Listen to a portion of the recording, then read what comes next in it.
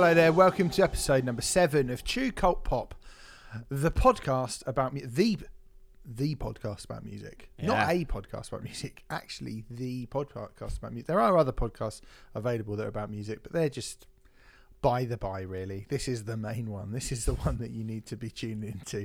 Thanks very much for listening. Hope you're well. Thank you very much for joining us once again. It's me, Stephen Hill, and joining me, the out-of-tune vocals to my John Frusciante, as we'll be discussing a little bit later on. It's Sam Slight. How you doing, Sam? Desperately offended that you compare me to perhaps the worst professional musician of all time, which I think we'll get into. Really, you think that? That's he's down there, isn't he? I think, as what we will talk about has evidenced. Yeah. I mean, you know, you've come swinging out the gate there with a big opinion. Yeah. On a week Hot where takes. people have been having hot takes and big opinions. It seems kind of irrelevant compared to some of the mad shit people have been saying this week. Some mad shit people have been saying. It's only one man really who's been saying anything particularly mad, and we'll get to him in a little bit. But on the show this week, we're going to be talking about new albums from Backwash, from Show Me the Body, from Marlowe, and from Carly Rae Jepsen. Catching up on all of that. Plus, Sam went to see The Bug. That I did. Mm-hmm. And we will be talking about some of the news. A few people have passed away this week. We'll be talking about that. And Kurt Cobain's body is still rotating in its grave as well, from something else that we're going to be talking about. Yeah, bad times. Yeah, bad times. And we have news of, I'm not going to say the death, but the end of an artist that you and I both admire greatly, which is a bit of a shame as well, isn't it? It is a shame, but I think, you know, when we get into that news story, I actually really admire the reasons behind it. But we'll get to that in a bit, won't we? We will get to that in a bit. Before we do, we should say that you can go over to our Patreon page, patreon.com/TrueCultPop, and help us out financially if you so wish. Obviously, the cost of living crisis is happening at the moment. We've had, a fair few drop-offs in the old patrons, but that's fine. I'm not going to cuss anybody out for doing that. You know, it's nice that you signed up in the first place. But if you would like to listen to some of our content, then that is where you can find us. You can go over and sign up for just £1, just a single £1, and you'll be able to suggest a record or a song, or you can suggest anything you like that you'd like to see me and Sam do a podcast on, and we will do our very, very best to do that. We've got one coming up on Saturday, as begged for by me last week. The Presidents of the United States of America, their self-titled debut album from 1995. We did a podcast about that, and no spoilers, but I can say, for those of you who were appalled last week, Sam is now familiar and aware of the song Peaches. So that is true. That's happened. That is true. You are now familiar with that, aren't you? I am, intimately. I want it played at my funeral. Well, that would be a weird fucking song to get, but I know people do sometimes go like, "Oh, I'll play something weird at my funeral just to sort of cheer people up." But I think if you played Peaches by the United States, President of the United States of America, actually at your funeral, I think that would just, people would feel like that was I think that'd be a really weird thing to do. Well, we do that Andy Kaufman would do. Yeah, well, we do Peaches on the way in, I think, to the chapel, and on the way out we'll have Mother of the World by Swans from the Seer. I think that's the half-hour track, so you're not allowed to leave till it's finished as well. Oh God, this sounds like the worst. I'm not coming to your funeral. Well, I'm definitely going to die before you, aren't I? Let's be honest. So, but but you know, well, I hope. Well, I don't really know what to say to that. Yeah, you don't know what to say to that, do you? Because you went, no, I hope not. Oh, hold on. Well, I think it's just, let's be fair. You are the more valuable contribution to society of the two of us, Steve. Yeah, but I mean, I wouldn't put yourself down in that way, Sam. Yeah, but because that's not what you say. You don't say, no, Sam, you're lovely. There's not many people that I would say are a more valuable member of society than me. That is fair. I'm incredibly valuable, Sam. Incredibly valuable. I reviewed the new Blame Kandinsky album for Metal Hammer this month. Ooh. That is an input, like they're a Greek kind of tech metal band. I was going to say, I don't know who that is. So yeah, exactly. Well, no, now you buy metal, you're going to find out. Like, that is an important That is an important service that the world needs. And that is the thing. I think people underestimate just how important music journalists are, how integral we are to the fabric of society. More so than any president of the United States or otherwise. It's the hardest job in the world. But, we just listen to music differently. Yeah, we do. We just listen to music differently. So we watch football differently. Anyway, I'm not. Let's leave that. Yeah. Let's just fucking leave that nonsense. Bin that. Yeah. So anyway, you can go over to patreon.com/True Cult Pop, and you can listen to me and Sam talk about the President of the United States of America. If you're listening to this podcast, day it comes out. That will be tomorrow. If you want to up your pledge to £5 a month, then you will get 2 classic albums. Last week, we put up our Napalm Death classic album. Coming this Wednesday, another important monument in British heavy music. We're talking about Sempiternal by Bring Me the Horizon, which we're actually going to record pretty much straight after we finish recording this show. And I have to say, I have quite a lot to speak about when it comes to Bring Me the Horizon, particularly around that era. It's a funny one to do because it doesn't feel like that long ago in my head, which I think is something that I will talk about quite a lot. It feels like the newest classic album that we've done. I think it is. Actually, for me, anyway. Well, yeah, for your picks. Because I believe in the good old days, in the legacy days, Ghost Teen was one, wasn't it? So that was 2016.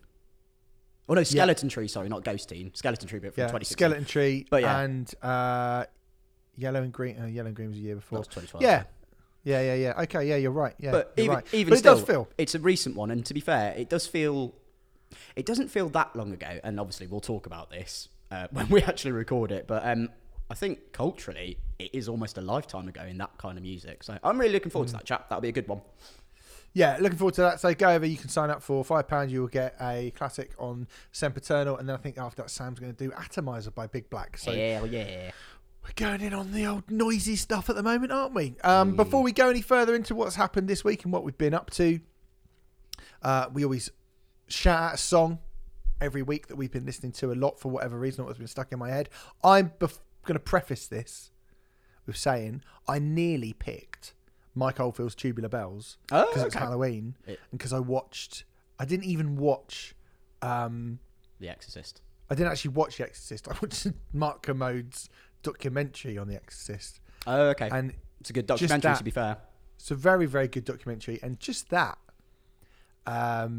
was enough to make me sort of shit myself. But I did then listen to Tubular Bells because it all started so basically, this isn't the song, but let's do it anyway. I was like, this is fucking scary, innit, Tubular Bells? And so they showed on Sunday. Me and my girlfriend went to see The Shining at cinema, right? Now, and we'd had this conversation all week because there's this thing on Amazon that we were watching, and it's the top 101 scariest horror movie moments, right? And I won't spoil it for you, but the top 10 is quite surprising. And some big movies, which I consider to be like the scariest movies around, are in the kind of, they're not in the top 5, basically.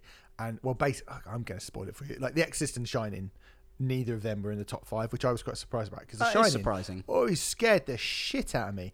And so I was like, when I saw The Shining, I found it really, really creepy and horrible and terrifying. There's just something about that movie, and and I was like, that's the scariest film. And my girlfriend was going, no, The Exorcist. There's something about The Exorcist which is horrible, much more horrible.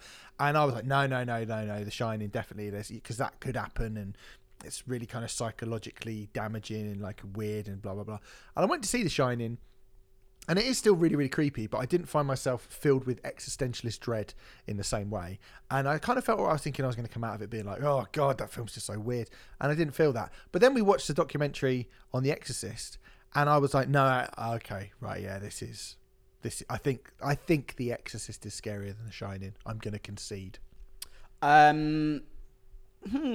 would probably agree that The Exorcist is just that little bit more sort of perturbing.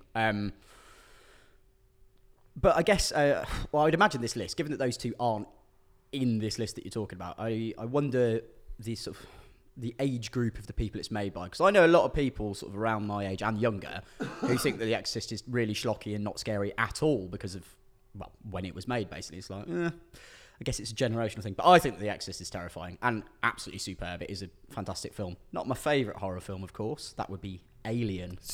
Sidney Poitier. Yes, not my favourite actor. Yeah. No, I think Alien would be my plump for best horror film. I think it's fucking incredible. Alien's brilliant. Yeah. And to be Why fair, are we talking about this? You started talking about Tubular Bells. Well, I was going to say... You're right. Not to do down The Shining and The Exorcist. I just prefer Alien. I like the aesthetic of that word, the Geiger Scott axis. None of them are Ghost Watch for me, but whatever. But anyway, so I listened to Tubular Bells. I nearly brought that in because I was like, fucking hell. It puts the willies up you. Tubular Bells puts the fucking willies up you. There's something like really weird about it. It's a good pick for that film. But anyway, that's not what I picked. Let's not even talk about what I picked because I've just banged on them for absolutely no reason.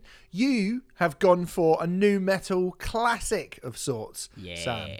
Big time. Sick of the same old boing, so I dig a hole in me. Boing. It's Chi by Korn, the second track from their second album, Life is Peachy, from the best year in music, according to Stephen Hill, 1996. Definitely. So, definitely. Yeah.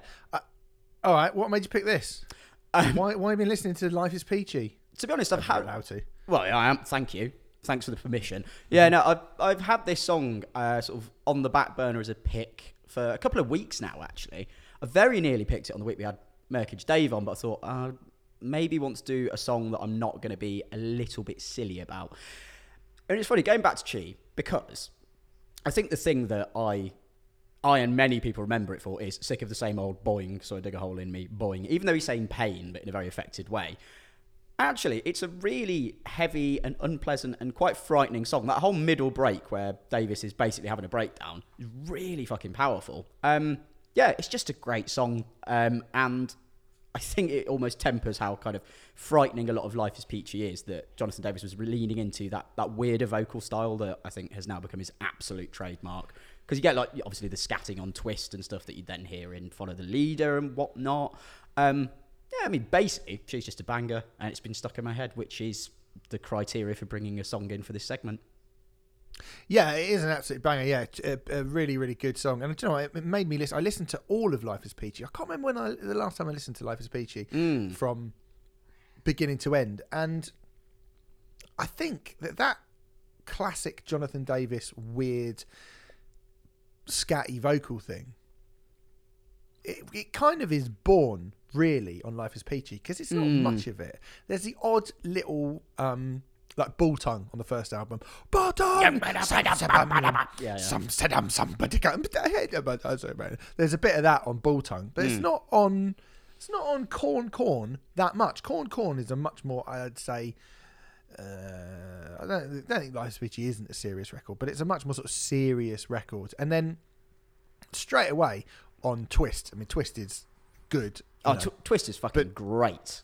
But it's silly, and it's 49 seconds. It's funny, it's silly, it's whatever. And then Chi comes in, and you do have that, the weird kind of over enunciation and kind of the way Jonathan Davis seems to melt all his vowels. There's quite a lot of that on this record. And when I listen back to it, and there's wicked songs on it, like Good God is amazing. Yeah, Chi is great. I mean, especially that little kind of Cypress Hill style breakdown part in the middle, I think is fucking amazing.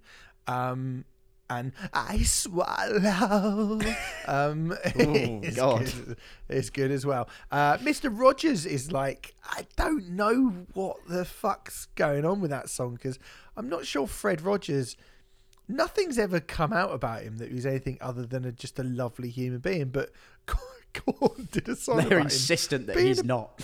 He's a paedophile. It's like, I don't think he is, lads. I really don't think he is. And then, No Place to Hide is great. Wicked with Chino. That's the first time I ever heard Chino, I think. It's like, really awesome. But then you've got silly shit on it, like Porno Creep and Lowrider and Adidas. Yeah, I mean, and Adidas is a silly Acid. song at the end of the day, isn't it? Yeah. Right. But yeah, I think there's some absolute fucking belts on this. And it is when it's a little that bit more sort of serious in the vein of the debut album that I think I really, really like Life is Peachy. I mean, there was a long time where I felt Life is Peachy was probably my favourite Korn album because it has got that oblique darkness all the way through it on a song like Good God, which, to be honest, was almost my pick for this week. I was like, I know I want to do a Korn song, and I ended up going with Chi. But Good God's, yeah, fucking brilliant. Really horrible. And yeah, then it's kind of counteracted and balanced by some daft stuff. I think now, to be fair, as someone who's becoming increasingly pessimistic and just horrible, obviously have to go for the debut as my favourite Korn album these days. But Life's Peachy is fucking brilliant. And I think it is a good balance of the things that Korn do best.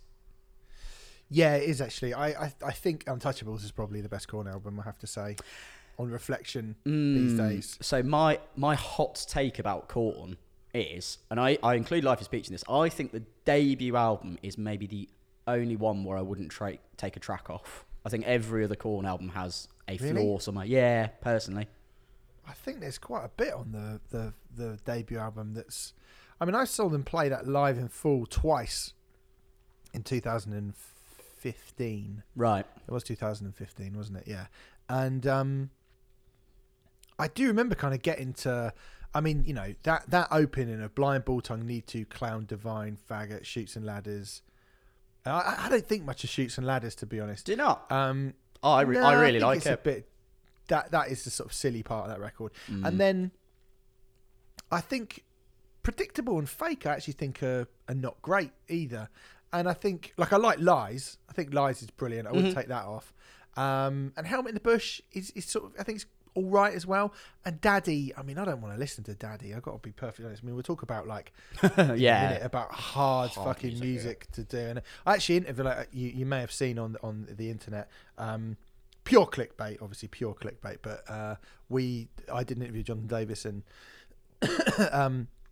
he said he doesn't want to play Daddy again. He did it that time just to show that he could do it, and he doesn't want to do it again, which was fairly kind of throwaway comment that he made to me, but it was interesting. You know, we were talking about him doing the debut in full, and you know, would they come back? He was like, oh, in a couple of years it'll be, you know, the 30th anniversary of that album. And, you know, do we go back out and tour it again? He was like, I don't really think I want to do it. I just sort of did it to show that I could do it once.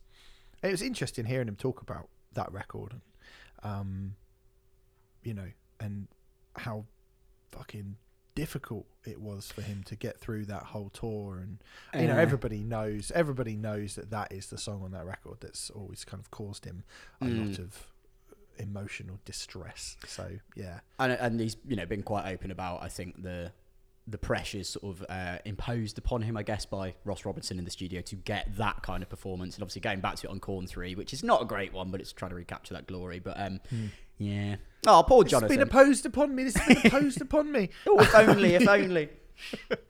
Oh, dear. Will we get through an episode without doing an Office or Alan Partridge quote? Ever? Definitely not. No. I don't want to be perfectly honest. I don't want to. No. I'm closing the podcast. If that happens, I'm closing the podcast for half an hour. And that is what I want. That's all. Yeah. Okay. Good. Go on. Yeah, no, but Chi's great. Chi is great. Oh, yeah. Absolute belter. I don't think I've ever seen them do it live, actually. I've not seen Korn that many times, but I don't think I've seen them do it, and I'd love to see them do it, because it's such a good song. They used to play it, so obviously I saw Korn a couple of times in the 90s on the Life is Peachy tour, and they were such a different live band. I think I've said this before, but you know, they were such a different live band to the Korn you got even a couple of years, 3 years later when they came over and toured Issues. They felt like a completely different live band. That those shows were so raw and aggressive and angry, and they did cheer a lot then. But I do remember they played Download in 2009, subbing Faith No More, their usual slot, subbing the main stage, and I went to watch Opeth because I'd never seen Opeth before, and I was like, well, you know, I'm not that bothered about the recent Korn stuff, and you know, I've seen them before, so I've never seen Opeth. I'm going to go and watch them. I stood there watching Opeth, and I was just a bit like, they're good, Opeth, aren't they? Great. But they're not really a kind of outdoor festival band when I want to be having a good time. So and then suddenly I sort of looked over the hill, and I just heard, Bind! And then they went into the Chi, and I was like, I'm going to go and watch Korn.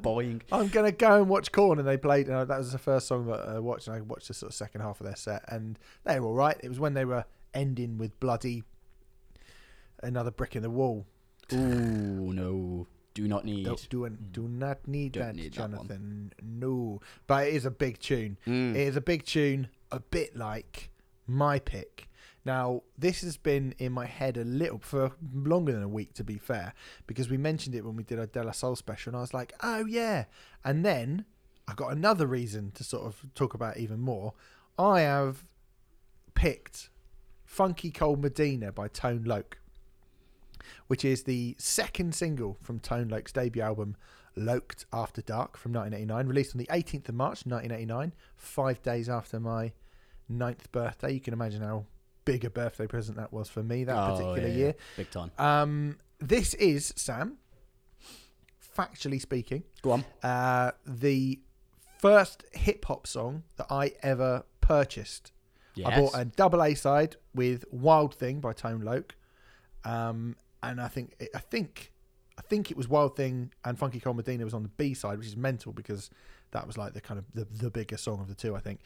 This went to number 13 on the UK singles chart. There are samples on this song of Christine 16 by Kiss. More of that coming on our Patreon page another time. You Ain't Seen Nothing Yet by Bachman Turner Overdrive, and All Right Now by Free. All the rock bangers. And yeah, this is, I think, the first ever hip hop song that I bought. I said to my mum, I want that. Get me that song. And we bought it on 7-inch single. I love this. Has it aged that well? In some ways it has. Mm-hmm. In other ways, it hasn't. In other ways, it's aged disastrously. What can you mean? What can you mean?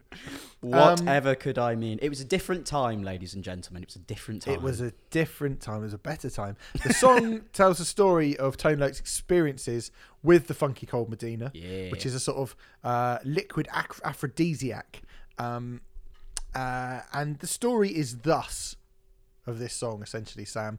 Tone Loc sees a man in the club. The man in the club is doing very well with the ladies. Tone Loc's like, well, that's ridiculous. Why was he doing so much better with the ladies than me? The man says, well, it's the Funky Cold Medina. And if you drink the Funky Cold Medina, then you will be irresistible to women. So Tone Loc gets some, tries it on his dog, who did a wild thing on his leg as well. And loads of dogs just start coming around trying to have sex with his dog, or the neighbourhood dogs. And then he then tries the formula out himself and meets a girl named Sheena, who he takes back to his apartment for an evening of passion. But unfortunately, Sheena possesses the male reproductive organs, which Tone Loc is not interested, thusly, in Sheena as a love interest, and makes that quite clear. Yeah, I was going to say, I think you've put that quite diplomatically, his reaction to the Sheena revelation.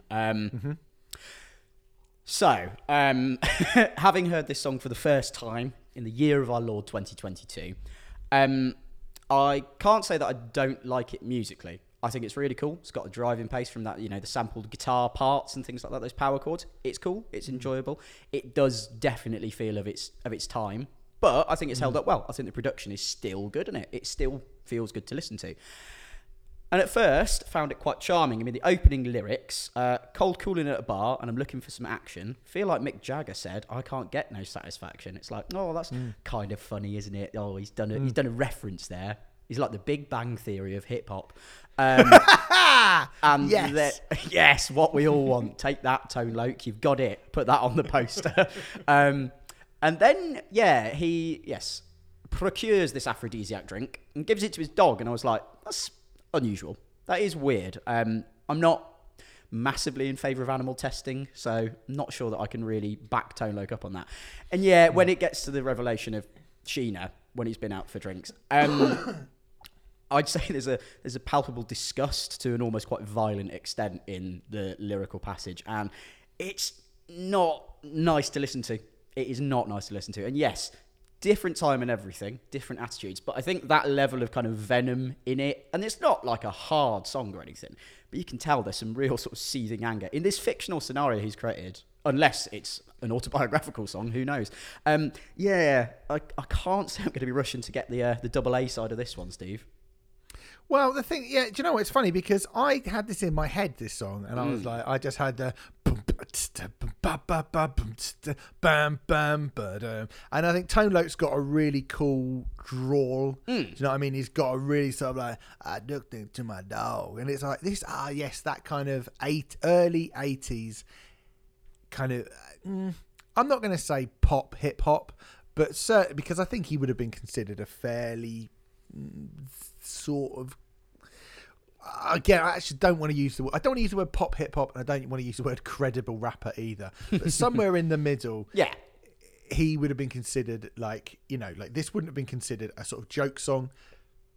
I don't think that it would have been considered something that you would have heard on a Public Enemy album either, right? No. So he sort of sits in this funny little middle ground, and I got this, and I was like, oh yeah, we should talk about this. So I texted you and I said, yeah, we'll talk about that. We'll do Funky Cold Medina because it was, just had it in my head. That's the first hip hop song that I ever bought and I ever owned.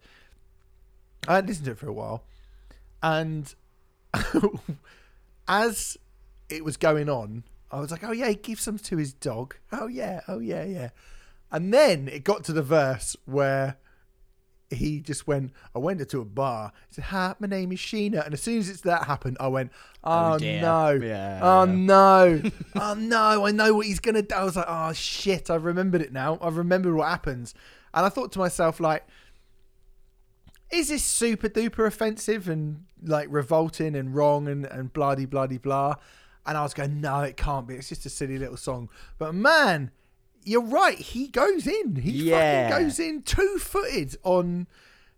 I mean, I would say it's more kind of homophobic than it is transphobic, really, because I'm not sure that there's no insinuation. He does say, but then I don't know, because he does go, Sheena was a man, and it's like, well, I went up to this girl, and then he's gone, no, you're a man, and I am like, fucking hell, mate, chill out, like. Just say, okay, well, maybe this isn't going to work out. Yeah. But the fact that he's gone, I fucking get you. I'm not going to take this. Fucking piece of shit. I'll beat the fuck out of you. Yeah, it's not the nicest, I'll be honest, mate. Yeah. He's right up in it, isn't he? He's right up in that. So, I did look at it, I listened to it and I was like, well, I mean, like you say, I think back then, that definitely would have been a thing in hyper-masculine, aggressive music, which rap in 1989 definitely was. And I think there'll be plenty of things that rap has said over the years or musicians in general have said in songs over the years that you would go, whew, that hasn't aged well. Mm-hmm. And this lyrically hasn't really aged well, but it's still well catchy. You might want to check out Wild Thing. I mean, Tone Loc didn't. I think I don't want to listen to Wild Thing now. like going fucking probably there going, and the fucking Jews have done it. Like, oh God, God, Tone Loc, what have you done? I learned a Wild Thing, like the first globalist bastard. Oh God. So I don't know. I haven't listened to it for years and years and years. I just remember this song, but I think. It seems to have. I guess Tone Loc isn't big enough anymore for people to really remember him, and this song wasn't a huge. It got to number 13 in the UK singles chart. It got to number 3 on the US Billboard Hot 100. It was number 8 in Australia, number 10 in Canada, number 3 in New Zealand. Went gold in Australia, so it was like kind of a fairly big hit, but not a massive hit. No. And it's one of those things that you listen to and you go, oh, I loved this when I was a kid. And then you listen back to it and you go, oh yeah, lyrically this is quite the statement. Risque. That I didn't expect to be putting out around this time. But still, there it is. I'm sad that that's sort of been ruined for me now, unfortunately. Yeah, sorry, mate. Yeah, but I'd been thinking about it. Like, it kept cropping up. Yeah, because when you said, do you know what I mean? You wanted to bring it in. De La Soul, and then not Aerosmith, Kiss. Yeah, absolutely. The spectre that haunts Stephen Hill's mind. Hopefully now it has been exorcised. Quick, play Tubular Bells instead. That'll be fine. There you go. Funky Cold Medina. Give it a listen if you want. Don't really know. Yeah, give it a listen if you like. If you like. Let's do a Twitter poll. Is it wildly misogynistic and homophobic, or is it just a bit fun? I think we know what the fucking result of that. Yeah, I mean, I like a rigged election, so good. Yeah, big fan of Bolsonaro. Yeah, good. You went to see The Bug last night. That I did, mate. That I did. Go on, give us the old lowdown on that then, lad. So it was at Fabric, which is not a venue I've ever visited before. As someone who's never particularly been into clubbing, or kind of dance hall culture or anything like that, I'd never even heard of Fabric. And I was talking to some friends, stroke regulars at the pub the week before, and I was like, "Oh, yeah, I'm going to this gig at Fabric next week." And they were like, "Oh yeah, that'd be brilliant. Like, have you ever been before?" I was like, "I've never even heard of it." And they said, "It's the most famous club in London." I was like, "Oh, it is. That shows what I know, doesn't it?" I mean, for me, the most famous club night that I've been to in London is, I don't know, well, I haven't even been to anything like the Underworld, so I haven't been to a club night in London. So, but anyway, moot point. Got to Fabric. My word, what a cool place that is. It is a cool venue, proper sort of super club feel. So one of the few times I have been to a club. After my A-levels, me and my mates went on a holiday to Barcelona, which was lovely. And we went to this like mega club sort of on the outskirts of the city. And it had a bit of that on a much smaller scale. I really liked the feel of it. It was very sort of grimy and industrial.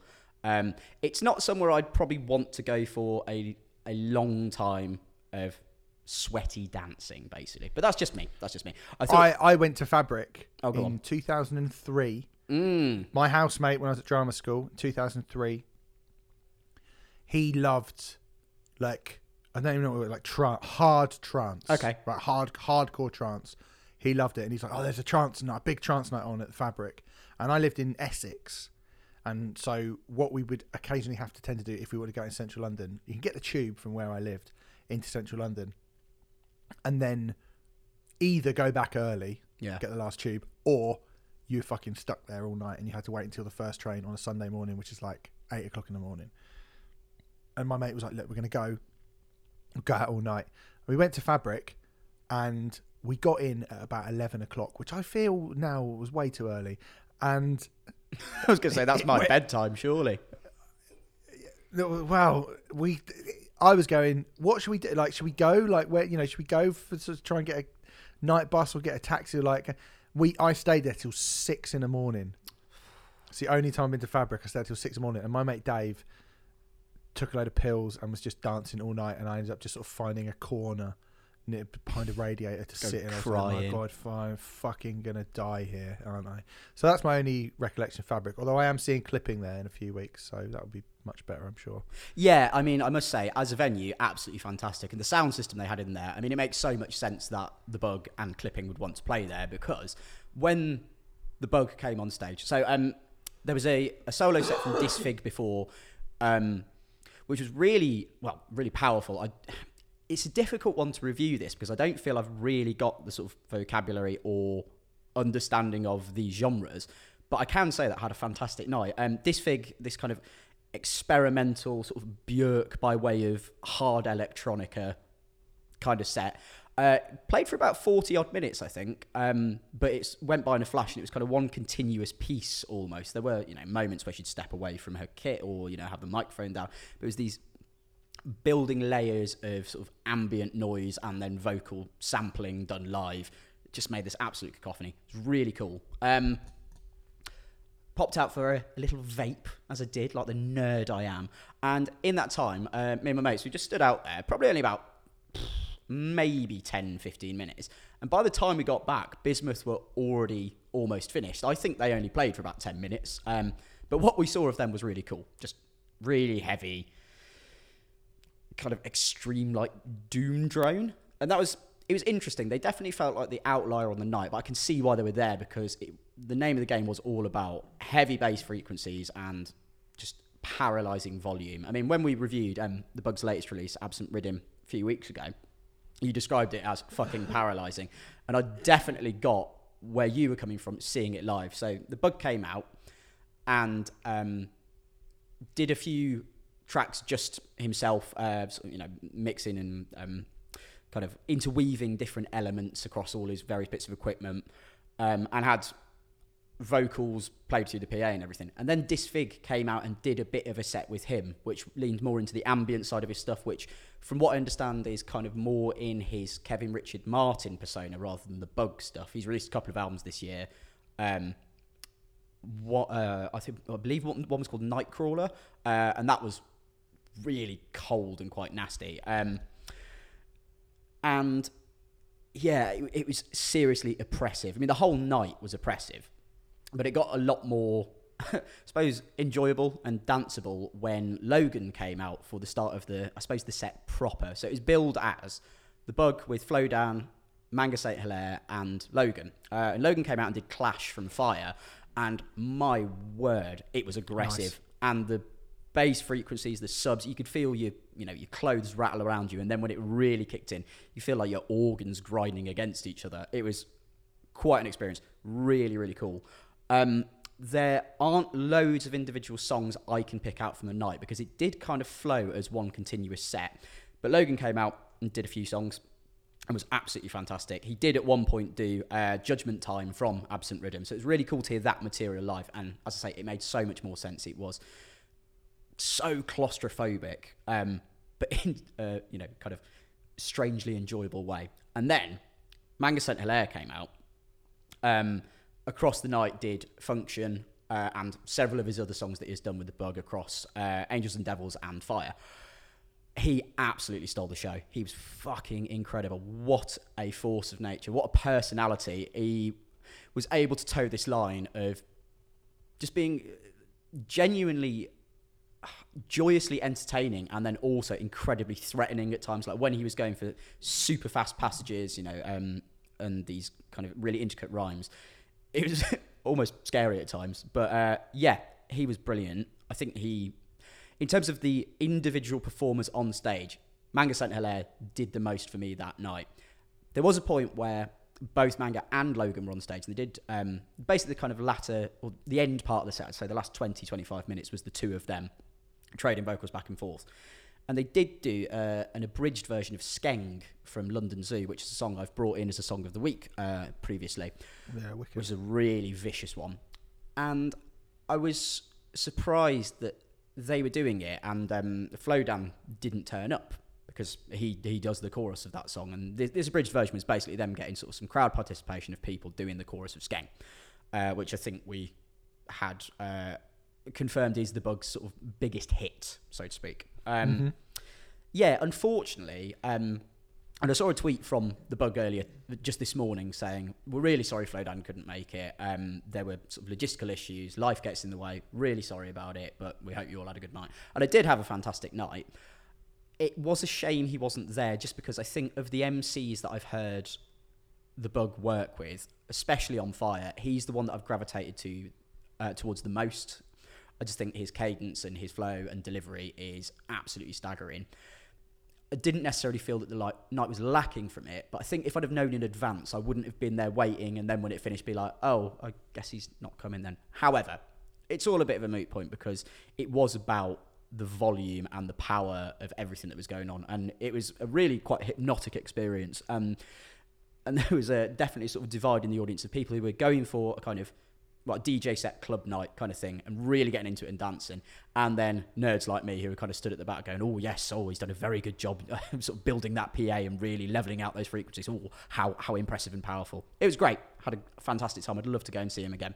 He is playing, well, by the time you hear this, he will have played in Leeds last night. He is playing in Manchester tonight, so the day this goes out, the Friday night, playing in Manchester with Manga and a special guest who, to be honest, I'd be stunned if it wasn't Justin Broadrick. So if you hear this and you're on the fence, get down to that, because you're probably going to basically get a kind of JK Flesh zonal set in the middle of it all. And that'd be lovely. Wow, nice. Yeah, cool. That sounds really good. I mean, I meant to sort of, I was thinking about maybe going down to that. I mean, actually, this isn't that interesting, but I nearly bought a last minute Sugar Babes ticket for last night when you were watching the buck, and I thought to myself, they got sold on Twickets. I was on the precipice of buying it, and then it started raining, and I was like, fuck it, I can't go out. And then someone bought it, so fuck it. But yeah, man, that sounds really, really good. That does sound good. It was excellent. It was an experience unlike any I've really had, because I've never been to a DJ set with MCs before. It was really cool. I would like to go to more of that kind of thing. I'd definitely love to see the bug again.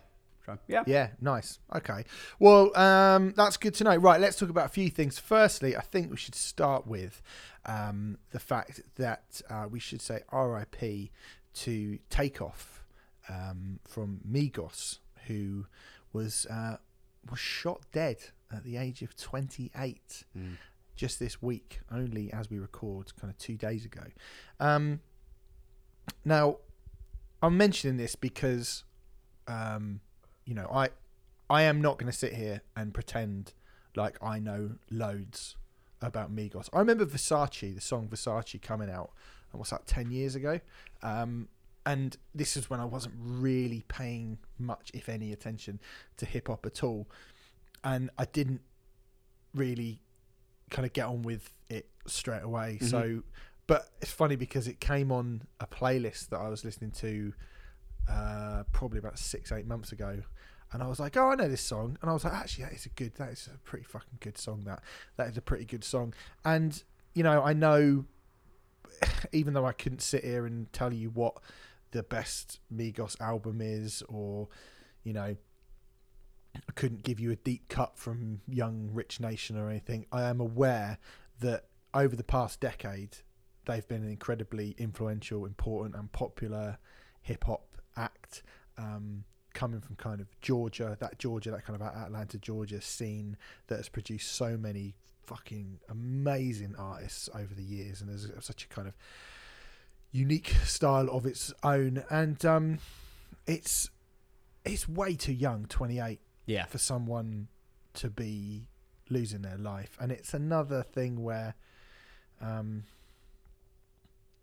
I guess I've seen a few people in response to this. I mean, quite a few people giving it the old oh well, what do you expect, this is the hip hop community, just do this. And I that's really feels kind of irrelevant to me in a situation like this, because somebody who is immensely popular, very, very talented, has been killed over, I would imagine, something pretty unsubstantial. And what a fucking horrible thing. So look, I'm not a massive Migos fan, I'm not a massive fountain of wealth or knowledge of Migos, but I did think we should mention it because these things are, anyone dying is always really sad.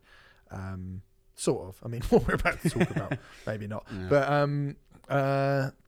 But this one does feel like a real actual tragedy. Do you know what I mean? So yeah, RIP to him. Yeah, absolutely. I mean, I'm basically completely unaware of Migos. I kind of am aware of their reputation, but I don't know for sure that I've heard any of the music from this collective. And yeah, 28, I mean, it's my age. It's no age to be losing your life. And, as you say, it's got to be something sort of fairly unsubstantial. I mean, I can't really think of anything worth losing your life over particularly. There's no argument that I could actually foresee where I feel that a kind of a fair result is someone having their life cut short at such a young age. Yeah, absolutely horrible this. So. Yeah, it is really sad. So RIP to him, and also to Jerry Lee Lewis, right? Now, Jerry Lee Lewis passed away at the age of 87. I was amazed to hear that Jerry Lee Lewis was alive, to be honest. But then I have, same like Angela Lansbury, I just thought, oh, she's dead, isn't she? Surely. But no, apparently not. Well, they are now, but but it's one of those people you hear they die and you go, I thought they were dead. Although I think I heard that he'd released an album a few years ago. And Jerry Lee Lewis is, is one of the final survivors of the golden age of the birth of rock and roll, I guess.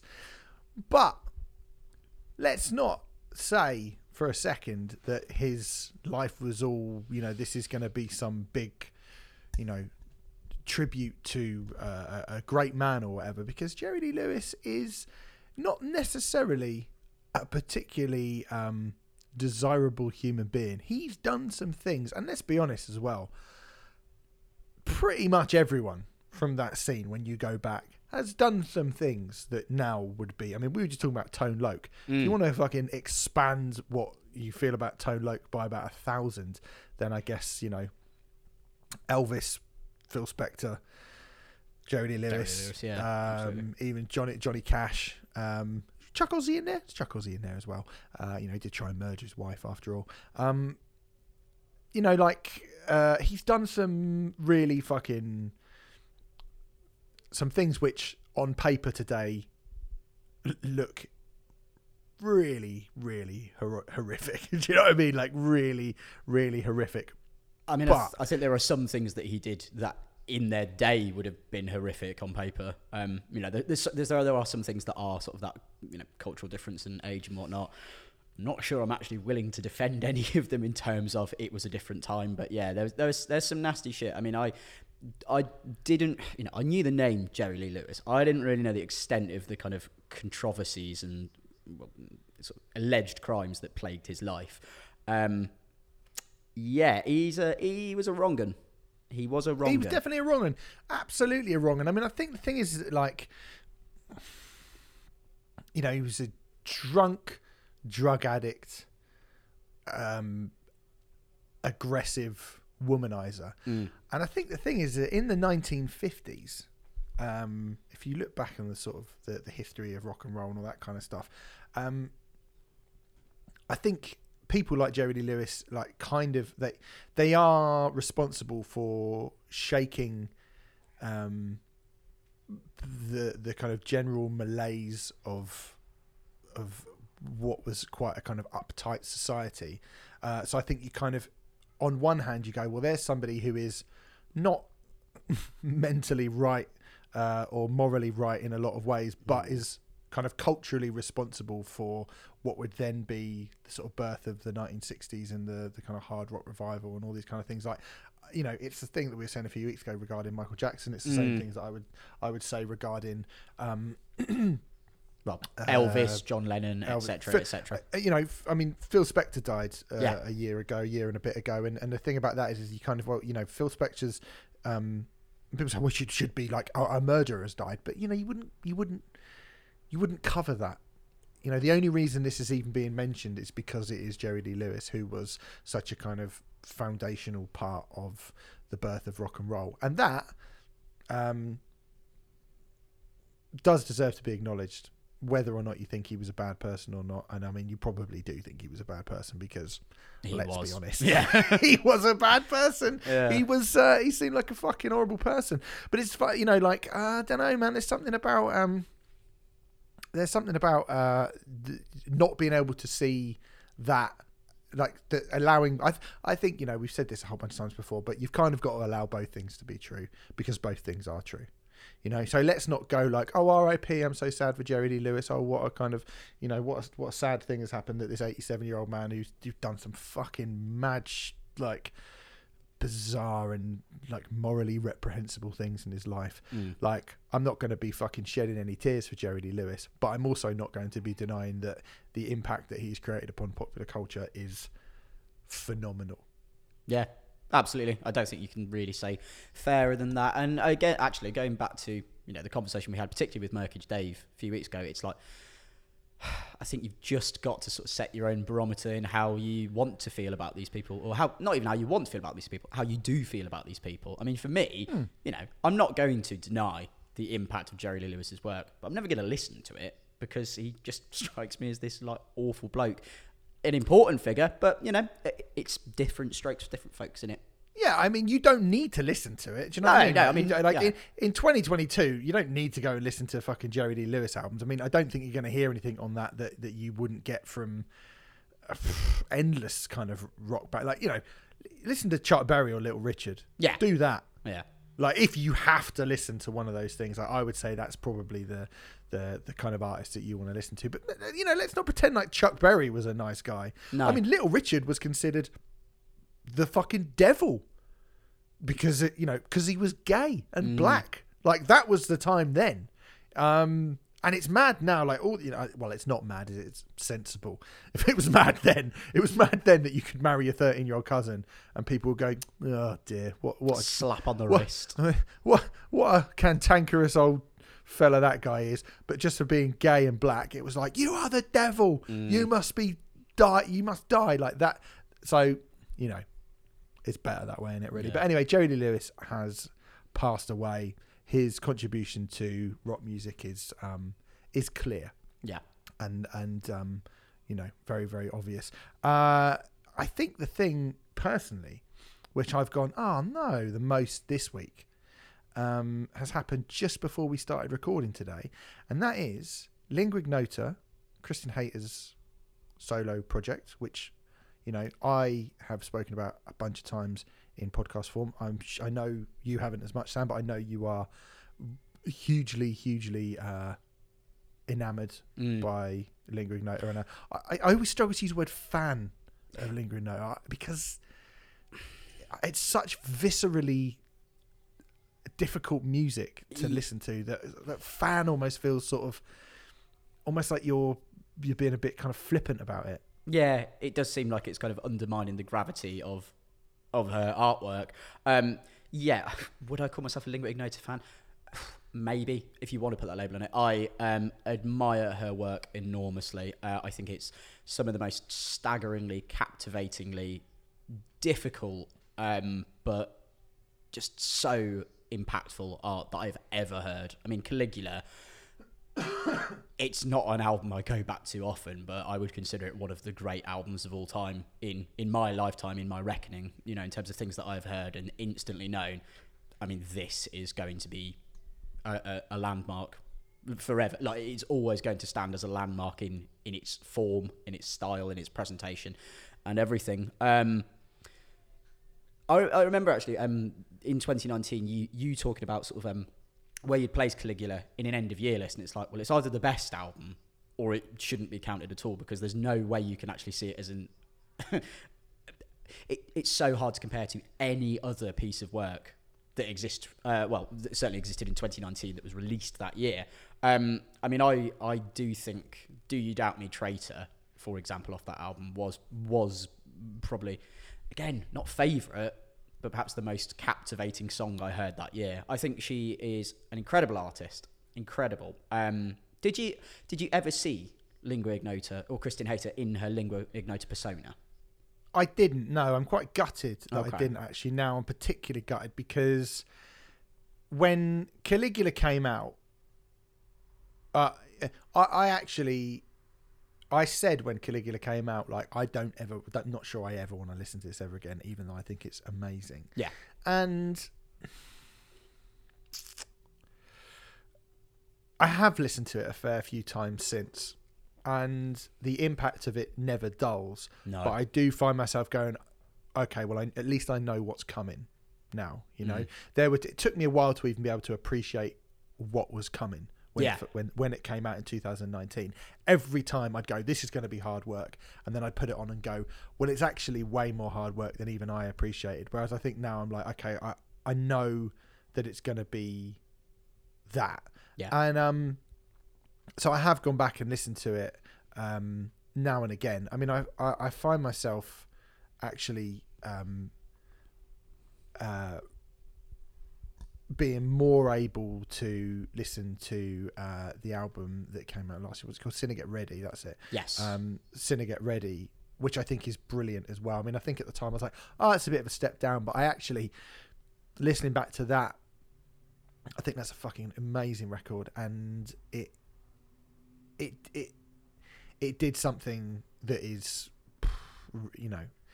that is related, but I don't think it bears comparison to Caligula. And I thought to myself, oh, she's kind of finding a way to pull herself out of this incredibly difficult, mentally challenging for listener, and if it's challenging for me, it must be incredibly challenging for her to write and perform and compose and stuff.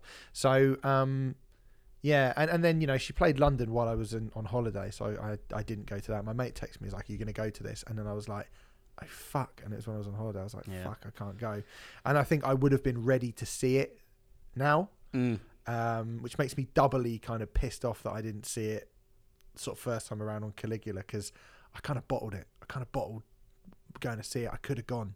And I was like, I'm not ready for this yet. I'm just not ready. I'll see it another time. And now I won't be seeing it, I guess. No. I mean, I absolutely understand what you say. I'm really gutted I missed, both, either or both of the Earth shows last month. I just couldn't make it work logistically. And now that I know that project has been put to bed, and I think for, really respectable reasons, obviously, I am gutted that I'm not going to see that Sinner Get Ready stuff, because it did feel like the kind of, I suppose now we're looking at it kind of retrospectively, now that Lingua Ignota is over as that sort of form of Kristen Hayter's body of work, it's like Sinner Get Ready makes sense as a finale. It does feel like something approaching resolution of what she was talking about on All Bitches Die and Caligula, and let the evil of him cover him with his own lips. I did see Lingua Ignota myself, actually. I went to the Oslo show on Caligula, and at the time, and for quite a while after, I did think, I found it almost, at the time, I think I found it a bit underwhelming, which is a mad thing to say in retrospect, because it's like, I'm basically expecting this woman to relive this trauma to the horrific extent that it hit me with on the album, night after night, for the sake of mine and other people's entertainment. I think that's a really selfish attitude. I don't think I was ready to see Lingua Ignota when I did. So I am doubly gutted, like yourself, that I didn't see those Earth shows. But yeah, I think that ties into why I am fully in support of her moving on to whatever her next project is, because I hope it will be something that she finds more sort of spiritually fulfilling without need for kind of really aggressive catharsis, because the things she details on those 3 albums is horrifying. And I just hope she's in a better place for her next project, and I can't wait to hear what comes next. Yeah, I mean, I want to shout out my mate Sean, who actually was the one who was like, "Oh, I'm going to Lingua Ignota, are you going?" And I texted him this morning and was like, "Oh fuck, I'm totally gutted now." And he said the show I saw was legit perfect, incomparable, but I can imagine that her earlier shows were even more intense. I mean, the Oslo show, sorry to cut you off, the Oslo show was mostly her sort of walking through the audience with this like floodlight kind of tied around her neck, small floodlight, and just screaming into the void, and it was hard to be in that room. Yeah, and then he said, I mean, I get it, it's either exhausting doing that every night or she phones it in. I wouldn't want either, which is a very, very good point. I think a very good point. Yeah. This is what she posted this morning on Instagram. From the heart, these upcoming dates and a few things in early 2023 will be the last time I performed this music. I have so much gratitude for what has been afforded me and the beauty of the community that has gathered around what I do. Committing myself to this project and all that comes with it has also been acutely painful. This time last year, I was non-functional. Then, out of desperation, I gave myself permission to heal for the first time. There is still so much work for me to do, but these months of personal growth have allowed me to see myself clearly, my strengths and my shortcomings. Every day, I do conscious, active work to stay present, where I am safe, rather than mine in my past, where I was not. I will not allow my wounds to destroy me. I want to live a healthy, happy life and have changed much in myself and my surroundings to bring that light in. As such, the art has to change too. It's not healthy for me to relive my worst experiences over and over through Lingua Ignota, and my healing has finally allowed me to feel how painful that is. I am taking a new direction with my music, and I am looking forward to the future. I want to let you know, in light of some very cool things that will be announced soon, that I'm retiring this catalogue, this pain. This era is over for me. I will give my final performances of this music, everything I have, and I look forward to the actual great pleasure of interpreting hymns for you. Revelations is upon us, gentle friends. It's okay to let go. Thank you for sharing the dark with me. It's time to move forward. K. That is a really, really cool statement, a really honest statement. Just makes me like her even more, to be honest. I think that's really good. And it's, you know, it's funny because last week we were talking about, it's very different, obviously. We were saying big bands, U2. Why don't U2 just do what the fuck they like? They just do they don't need the money. They could just do fucking any shit that they wanted to do. They could really experiment. They could do, they used to. What's going on? I think it's amazing when artists who, she's not going to be making loads of money from doing Lingering Note Earth. So but she obviously, the freedom artistically for her to do what she wants is something which is obviously very important to her. And she's just going to fucking do it. I mean, I think so many bands get trapped in. We talked about Jonathan Davis earlier. Oh, I'm going to go and perform Daddy. I'm going to go and relive that stuff. And he's doing it because, he's doing it for the fans. And I appreciate that he was like, right, I'm going to kind of give the fans something that they've never seen before. That's cool. But I do also think the kind of, not being held prisoner by something that you wrote years and years and years ago. Again, something else we spoke about last week, Architects. You must do Hollow Crown again. Yeah.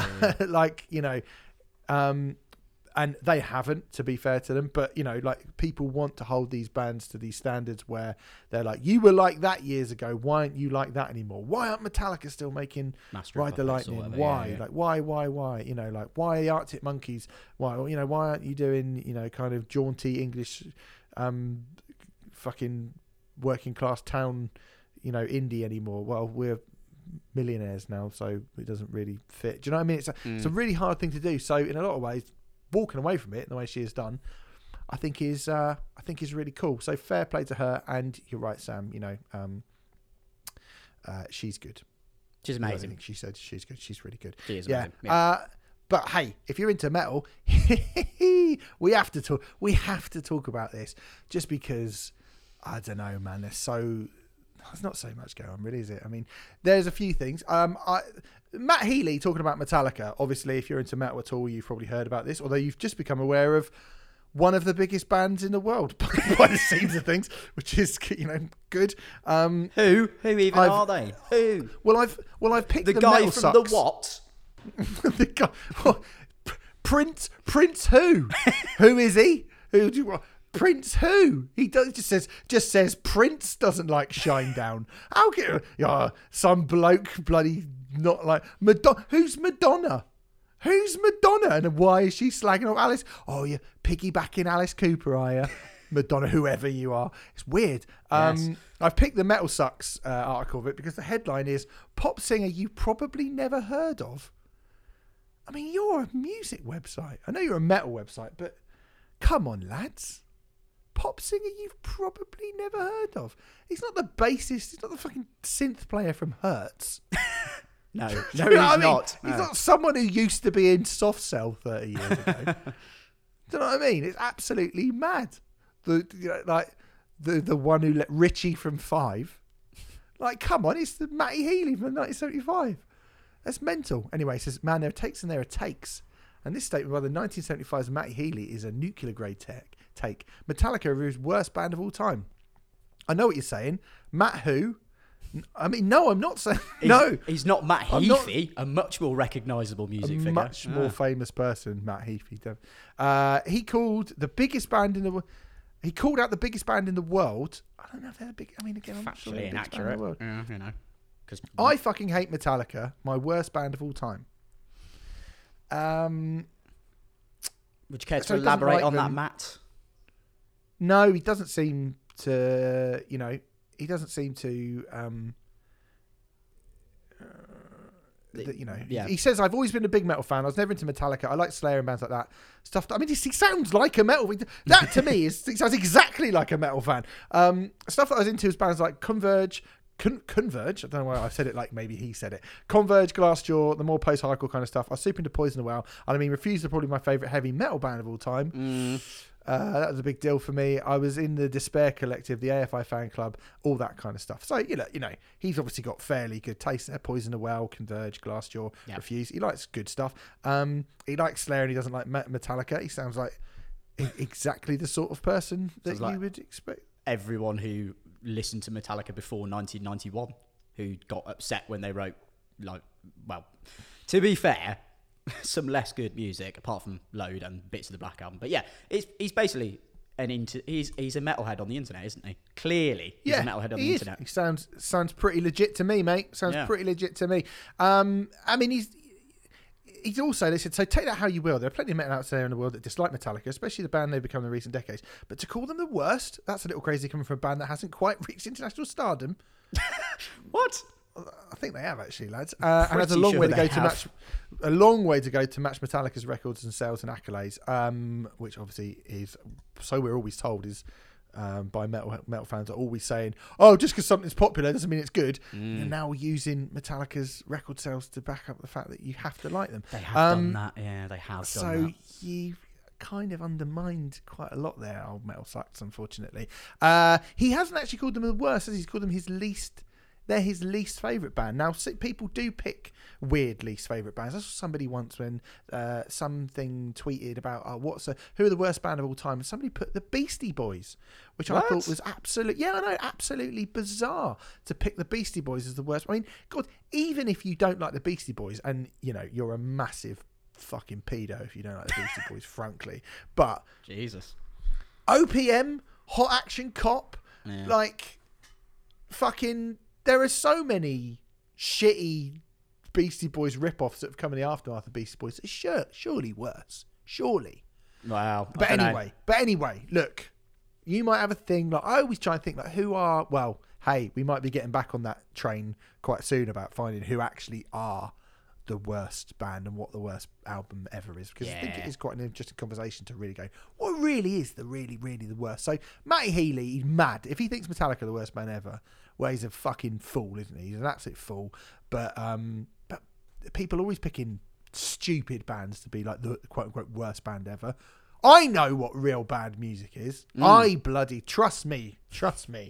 Yeah, like if you haven't heard the fucking the Broken Side album, then if you haven't heard the true symphonic rockestra, and you can't talk to me about bad music, mate. I am telling you, I am the expert. I am the Stephen Hawking of bad music theory. Trust me.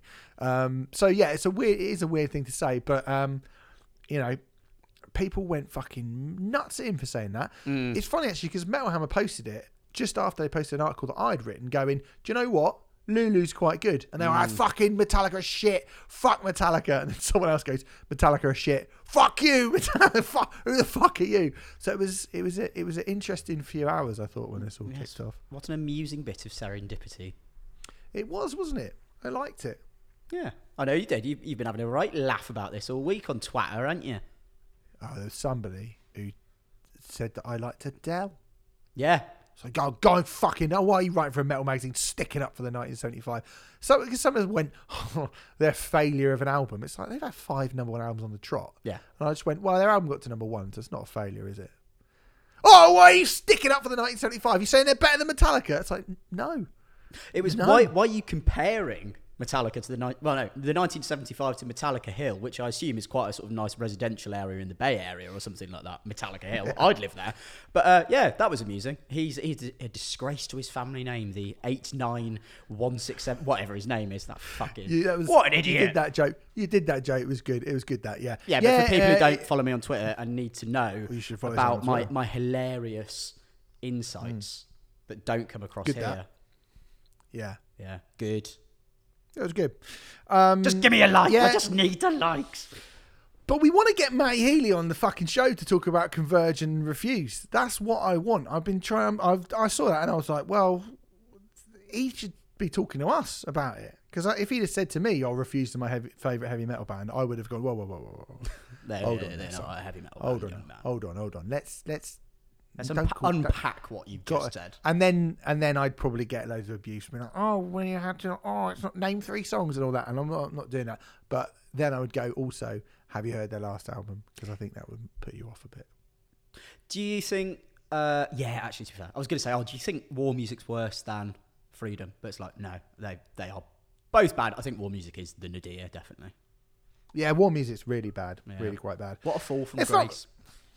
It's not the worst though, because I like this. I brought this in for a little bit. This is like a little bit of and finally, a squirrel was seen on a paraglider.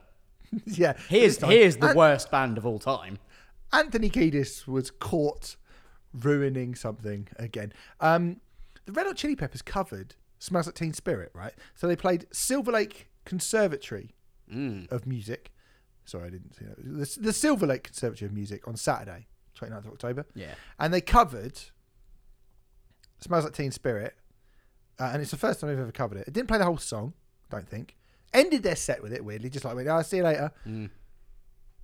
I don't really know how to... I don't know how to describe this. It's inept to the point where watching it makes it worse, but even if you just listen to the audio of this performance, I think there are people who've been victims of war crimes who've probably had a nicer time than the world has had listening to Anti-Kiedis go, "Little brown girl, bring your friend to California." Fucking, he is the worst professional musician of all time. He is the worst. He's bad, isn't he? I mean, like, he's an embarrassment. The problem with this is that, like, the thing about the Red Hot Chili Peppers is they are a kind of a quote unquote credible rock artist, right? They're proper music and blah blah. Yeah. If someone did Smells Like Teen Spirit on X Factor, and they did a kind of Alexandra Burked up Smells Like Teen Spirit, you'd be outraged. You'd be like, how can this song is not supposed to, this was not supposed to happen. This was not supposed to happen to this song. It represents the alternate. And whether or not any of that is true, you know, I think obviously there's a lot of quite empty sloganeering about alternative rock was different and and, you know, Nirvana were on a major label and that song connected with people. I think it did connect with lots of people on a very, very deep level. Clearly it did with me. Undoubtedly I probably wouldn't be sitting here talking to you were it not for Nirvana, I don't think. And you know, like, it's a really, really big kind of important song. So if someone was to do a kind of shitty pop version of it, like a kind of boy bandy prettied up version of it, people who love that song would probably be like, this is not what this is meant to represent. No. And yet Red Hot Chili Peppers weirdly get a kind of pass, even though Kiedis is going, like, you know, fucking Vic Reeves in it. Yeah.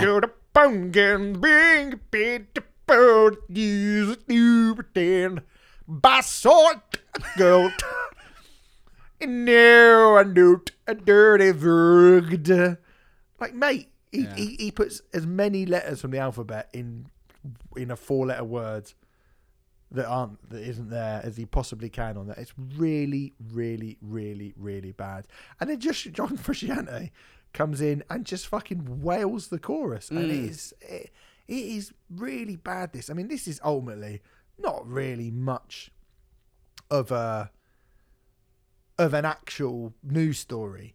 It's just a much needed chance to give the Red Hot Chili Peppers a slap on the wrist. But they keep doing it themselves. They're in a rut, this band. They're in a rut. It has lasted 25 years, but just the 25. Well, we'll would see. say so. Well, you know, each their own. I did see, I think it was spin.com. I think they did a best to worst ranking of the Red Hot Chili Peppers, all their albums, and the latest one, that Return of the Dream Canteen or whatever it is, that was quite low down. So it's like even people who like them think they're bad these days. Well, do you know what? Actually, Louder did Chili Peppers worst to best, and they put One Hot Minute, but it was Dave Everly. I like calling Dave you Everly. out. Well, Dave, I don't know what you're thinking, mate. Putting One Hot Minute bottom. Their only good album. I know Blood Sugar Sex Magic is good as well, but their best album, One Hot Minute. Put it bottom. Absolutely mad shit. And that last one, I mean, what's it called? Electronic Love or some shit, like Unlimited Love, I think.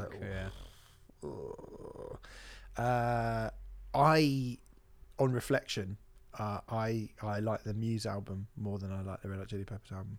Yeah, because at least the Muse album is a hilarious car crash, whereas the Red Hot Chili Peppers is like you're car crashing because you've had white phosphorus thrown in your eyes.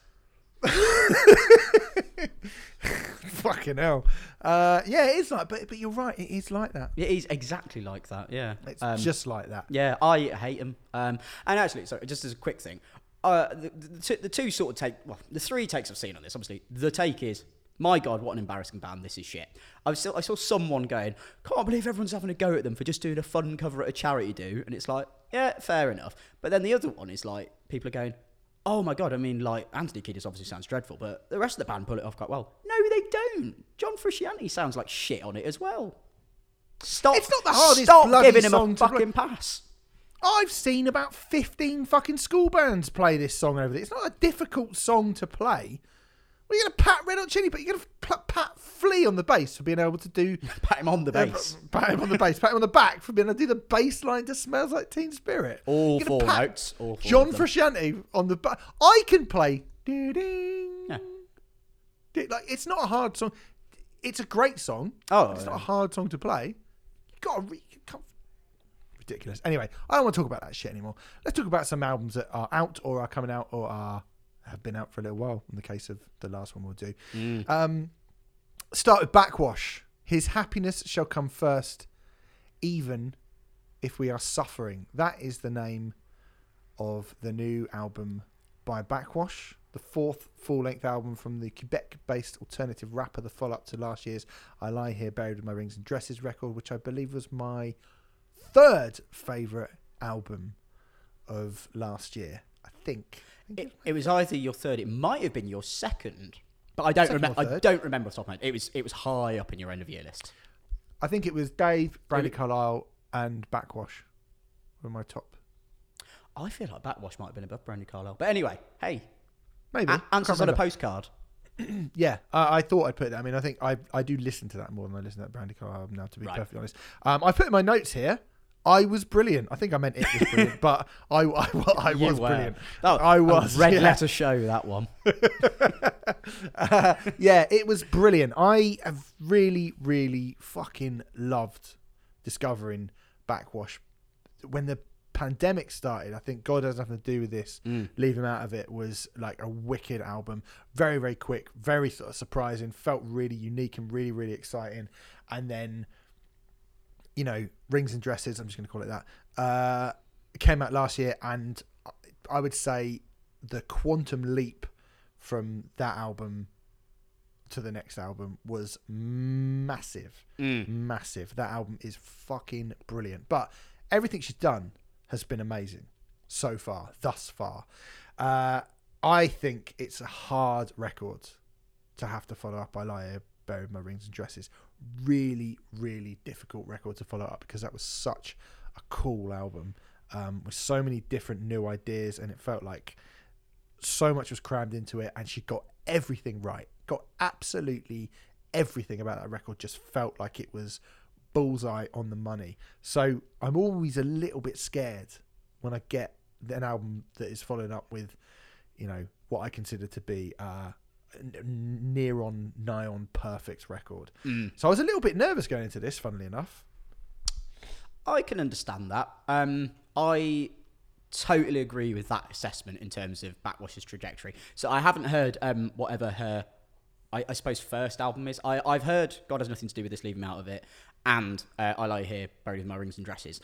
I thought God Has Nothing to Do With It was absolutely amazing. I mean, when you brought it in to the podcast, I obviously went and listened to it, and I was like, fuck me, this is something else. Like, this is staggeringly brilliant. And then, you know, when you reviewed I Lie Here Buried With My Rings and Dresses, I was like, it can't be that much better, because the last one was brilliant, but fuck me, a stratospheric, meteoric increase. I didn't particularly feel nervous going into this, though. I feel like it was never going to be that big a jump again, but I feel like Backwash has clearly proven herself to be such an innovative artist who can present things in such a viscerally, just difficult way, but so hook laden that it's quite easy to get on with. This is not as extreme as a Lingua Ignota album, for example, even though it deals with sort of similar themes in some senses in terms of that introspection.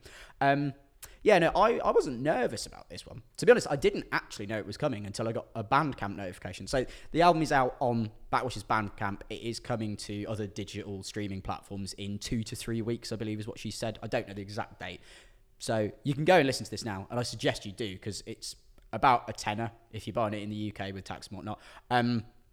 Short version is, I think I still prefer the previous album, but this is fucking close for me. I think this is, again, staggeringly brilliant. I think on Vibanda, the second track on the album, or the first track proper, I should say, because the Katali is something of an intro. It's sort of an answerphone recording of a pastor who is not there for one of their constituents. I can't think of the word, but someone who would go to them for advice and sort of spiritual guidance or anything like that. And Vibanda comes in, and you get Backwash with that really gritty, scathing performance, like absolutely seething, but with that righteous indignation that she so clearly, deserves to sort of inhabit and express. And then when you get that just explosion of kind of the choral backing and everything, it almost feels like between that industrialized heavy stomp of it and then those choral vocals coming in, those backing vocals, it's so grandiose and it is frightening to the point of a kind of religiously terrifying experience, a bit like The Exorcist, to go back to the top of the show. It really made me think of the end of Rise by Rammstein, something like Amor. It's like you're in a cathedral that's collapsing around you and there's absolutely no escape. I think, the album starts fucking strong. Yeah, really, really strong. I mean, this is apparently the third part of a kind of trilogy. A sort of primarily, it says the series is a primarily autobiographical, with fragments of stories from her periphery. With every record, Backwash travels further back in time, reliving and experiencing the anger and despair that she had not granted herself at that time. So that is a pretty dark thematic thing, which we've definitely heard on the previous couple of records, I think. Yeah. I mean, God Has Nothing to Do with This had a lot of I guess kind of internalized anger being released, and then I Lie, I Buried My Rings and Dresses, I felt like was a real kind of primal howl of like, fuck you. I thought, and both of them are great. But this says it delves into environmental influences during her youth and predating her existence, concluding this therapeutic practice with a return to the here and now with a stronger sense of self than when she began this therapeutic and cathartic trilogy. And I think you can kind of definitely hear that. I mean, like this does the thing that Backwash does so well, booming, absolutely pounding, industrialized beats. It's funny we're talking about Lingering Nota because there's a kind of Lingering Nota has this sort of orchestral feel to a lot of her music, and I think there is a touch of that sort of feeling, not style, but feeling through, I guess, the intention and the purpose of the record, which reminds me a little bit of something like a Lingering Nota. Like it's got the same kind of energy to it, which I think is really, really cool. When we get to Nyama, which features Pupil Slicer. It does. Casey Davis, Pupil Slicer, bring in some juddering atonal guitars and some throat shredding vocals. I think it's a very smart move. It brings that different sort of vocally dynamic texture and ups the abrasion. Although, I mean, I don't know how you feel about this. I think Katie gives a really good performance on that track.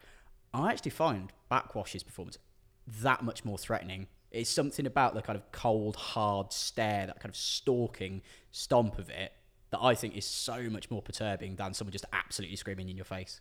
They're both brilliant, don't get me wrong, but that's just that was my immediate impression of that track.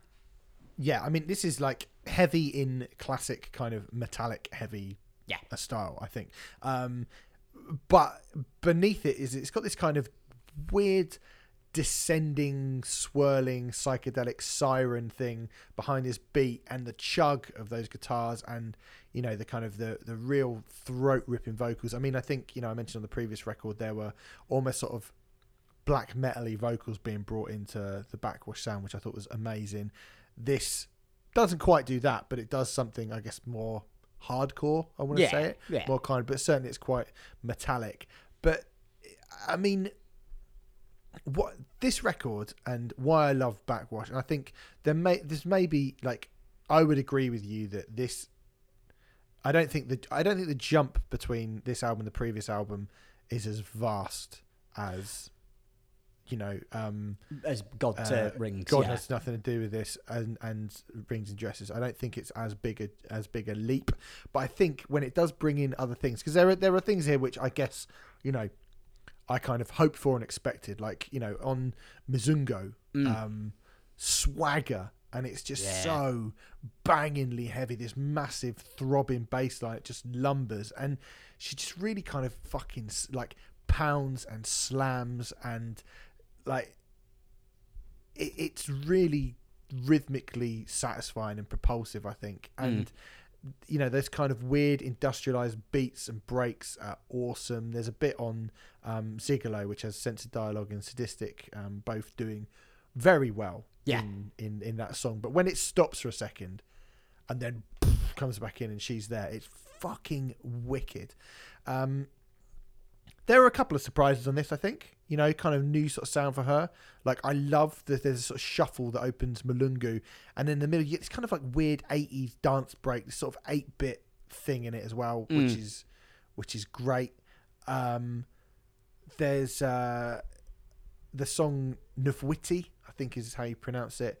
It sounds like Nine Inch Nails at the start, and I think you obviously, you know, she's sampled Nine Inch Nails before. I think you can hear a lot of Nine Inch Nails influence on this. Yeah. But the voice gives it something really different, and there's like almost like a sort of a D beat double kick drum thing going on too as well. But it's Muzaki, which is the song. Yeah, I think this is the talking point of the album, really, in terms of a diversion from what we know of Backwash to this point. I think before we jump into that, I'd just like to shout out Juju. I think Juju is my favourite. My favourite song that is not an absolute about turn on this. I think. So I don't know that this is actually how this performer's name is pronounced, but I'm going to go with Gay Guevara, because that would work as a pun, but it's Ghais. So I'm going to refer to them as Gay Guevara.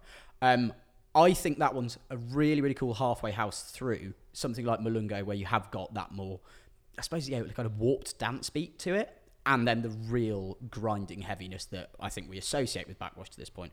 I would probably have that. I think I would have that as my favourite track on the album, but that's not to undermine anything else, because I think this is remarkably strong. I do think, with more time and sort of room to let my thoughts gestate on it, I think Muzaki will end up being my absolute favourite thing that Backwash has done to date. Really, yeah. I mean, it's amazing. That's soul influence, that soulful swell that comes in, that kind of R&B swell. Really lovely and very surprising to hear what is usually such a kind of brutal, angry artist do something so soaring and delicate here. I think that is an amazing way to end the record, and it's the longest record thus far, I believe. Yeah, I think it is. Not loads longer than I Lie Here Buried, but definitely, I think it might be exactly twice as long as God Has Nothing to Do with It, actually. Yeah, which is quite a short record, yeah. I mean, is this the best album that she's done?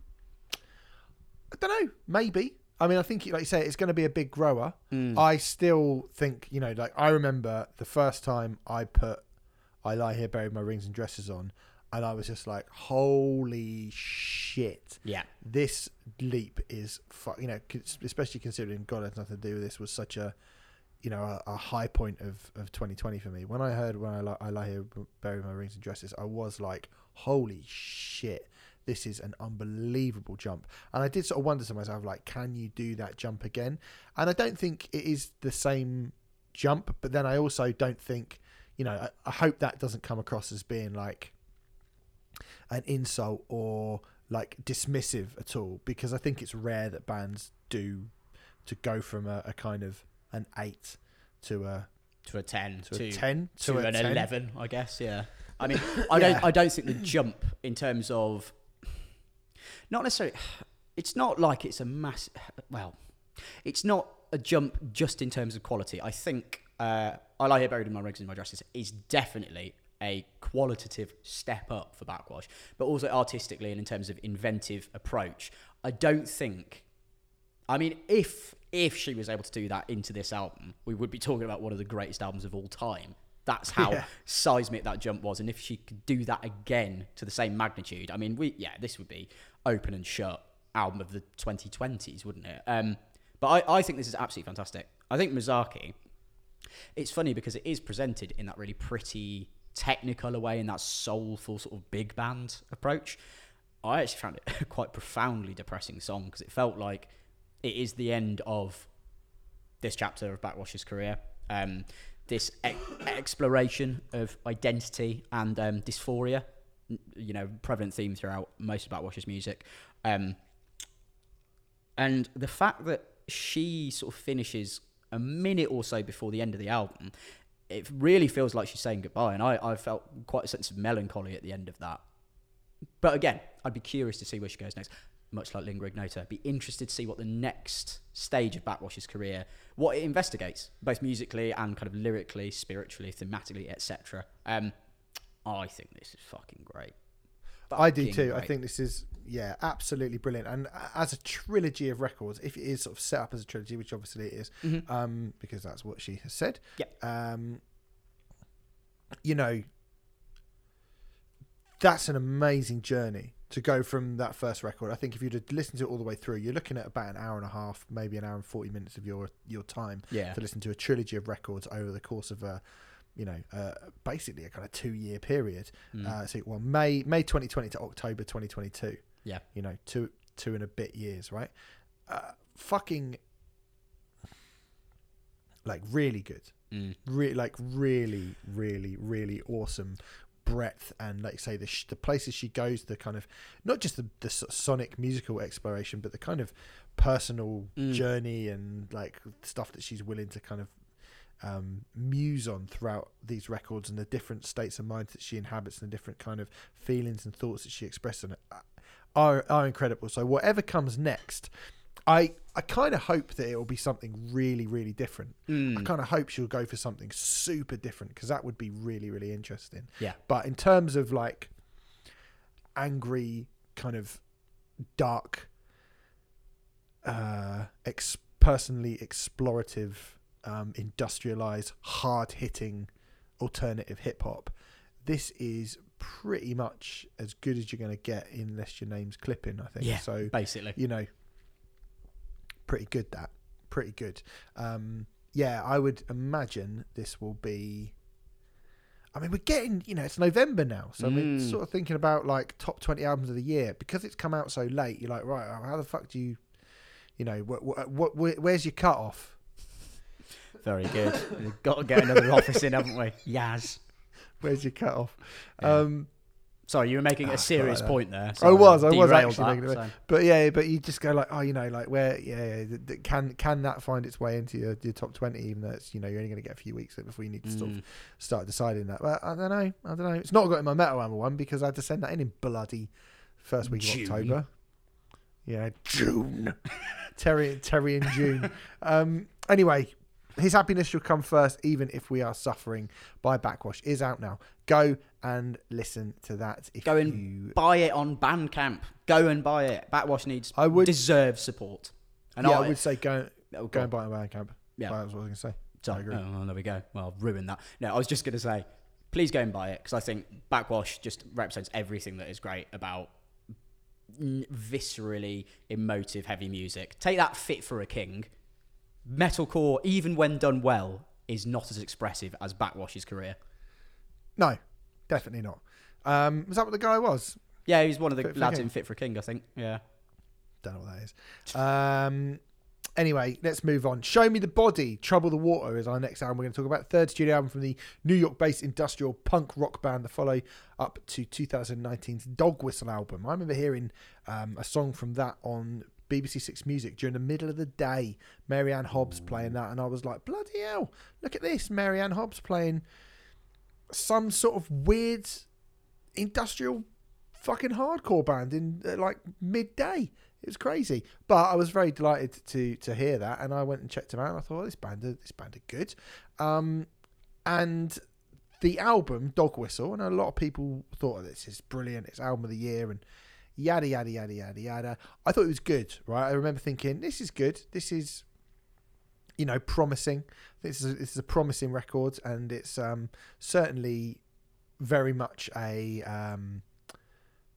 a much more interesting collection of ideas than the majority of hardcore albums that I had heard before. But I did think there was maybe more to come from them. And I think, Sam, as usual, I was right, because this album is, I think it's great, this record. Yeah. Spoiler, so do I. I think this is a really, really broad and yet simultaneously incredibly cohesive and really well-crafted record that goes to so many different places. For the record, I didn't really have much of a history with Show Me the Body before. I knew who they were, and I kind of knew that they were a really respected, well, industrial hardcore band with a bit of banjo. And I always kind of thought, do they need that? Or is that just a bit of a kind of like USP, hesitant to say gimmick, but is it just kind of a bit of a marketing thing? And on this album, I fully eat my words, because you get the opening song, Loose Talk, which, my God, talking about the bug being oppressive. So I listened to this and Backwash on the coach to the bug in that layer London yesterday. And there was a point during Loose Talk where, sort of going through the twilight of Milton Keynes, as the bus route tends to go, I was just like, I might need to get off. This is so claustrophobic. This is really, really tough, really horrible. And I think it's weird that a song that can be predominantly banjo and then Julian Cashwan Pratt's kind of staccato, stabbing vocal that comes through, it's sparse, and yet there's something about the vocal production and how kind of almost deliberately barren it feels with that obvious actual room reverb. Like you can tell he's in front of the mic. You can tell that there is not much studio trickery or affectation on his voice, and it is bleak. It is bleak, and God, I love it. Absolutely fucking love that. Julian Cashwan, I think, goes to a lot of different places across this album. I think he, the two vocalists, and I want to see what your take on this. The two punk vocalists in particular that he really reminded me of. I think when he's going for the harder stuff, because he seems to be so much more bothered, and I fully back it, so much more bothered with characterization and impact over diction, let's be fair. So I think when he's going really hard and heavy, Ian Mackay. I think when you get some of the quieter tracks on this, like Loose Talk and even the start of World War IV, and I definitely don't mean this as an insult, even though it could be read as such, Tim Armstrong. I heard some Tim Armstrong in his performance. Yeah. And I mean that in a good way, because I love Tim Armstrong. And not just because of your impression. But yeah, this is a great album. Starts off really fucking hardcore and heavy. Then you get Radiator, and that turn for that real deep industrial electro. Yeah, goes to a lot of cool places. Yeah, I think this is well good. I mean, I love the way that kind of really loose sounding banjo. It sounds like it's old as fuck and it hasn't been picked up for years and years and years, and it just kind of clangs along. And then it's just threatening. It never fully like blows up into something massively aggressive and hate-filled and angry and sonically kind of terror that kind of sonic terrorism that you associate with hardcore. It never fully does that. And then Food from the Plate reminds me of Unsane. Yeah. It's got that kind of evil 70s grindhouse kind of feel to it that the band like Unsane did. I think it's fucking great. Got a bit of like Code Orange in it as well. That kind of wee guitar, that kind of stabby guitar bit is really good. They on the stuff like Radiator, they sound like old as fuck industrial electro experimental shit, like, you know, like Throbbing Gristle, or White House or whatever. That kind of weird keyboard and bin clatter. Yeah, kind of like Kraftwerk from hell. Yeah. And then We Came to Play is a bit more groovy and stompy, and there's a kind of breakdown that comes in. It also reminds me of Earth Crisis. Thuggy hardcore. And then 90 seconds in, some like weird fairground music comes along. You just go, well, I didn't expect that to happen, I have to say. But for me, like what is great is stuff like Out of Place, which, you know, that kind of electro threat like weirdly quiet, but probably heavier than anything that's come before it. It just sounds unsettling and horrible, you know? Yeah, it's the lurking threat of those subdued kind of Vangelis synths, basically, that just rise and build and build and build, and you are waiting for that fever pitch you're waiting for the tension to break, and it never quite does. And I think Out of Place is a 1-2 with Boils Up. I think Boils Up might be my favourite, because I think that's the perfect kind of amalgam of the industrial edge and the hardcore nastiness that they're doing. And I've put it's like Discharge meets Nine Inch Nails. Yeah, totally. I mean, to be honest, I'm glad you said Code Orange, because I did think, am I being basic in thinking there's a fair bit of Code Orange in bits of this? But obviously not, because I mean, if Stephen Hill says it, it must be an erudite opinion. But absolutely. Yeah, totally. But in the sparse bits of Boils Up, where it's just the vocals and maybe a bit of percussion, you just get this like searing white noise just waving at you in the background. It's like it's horrible, and I love horrible things, which is good. I then also think on like Buck 50, Jesus Christ, the production on those chords, it could level a block of flats, that song. It is so powerful, fist swinging madness. I mean, when I first listened to this, I thought Buck 50 was the song that I remembered the most. And I think even 5-6 listens down the line, this is my favourite song on the record, I think. I think it is. It's got this kind of really kind of early grunge groove feel to it.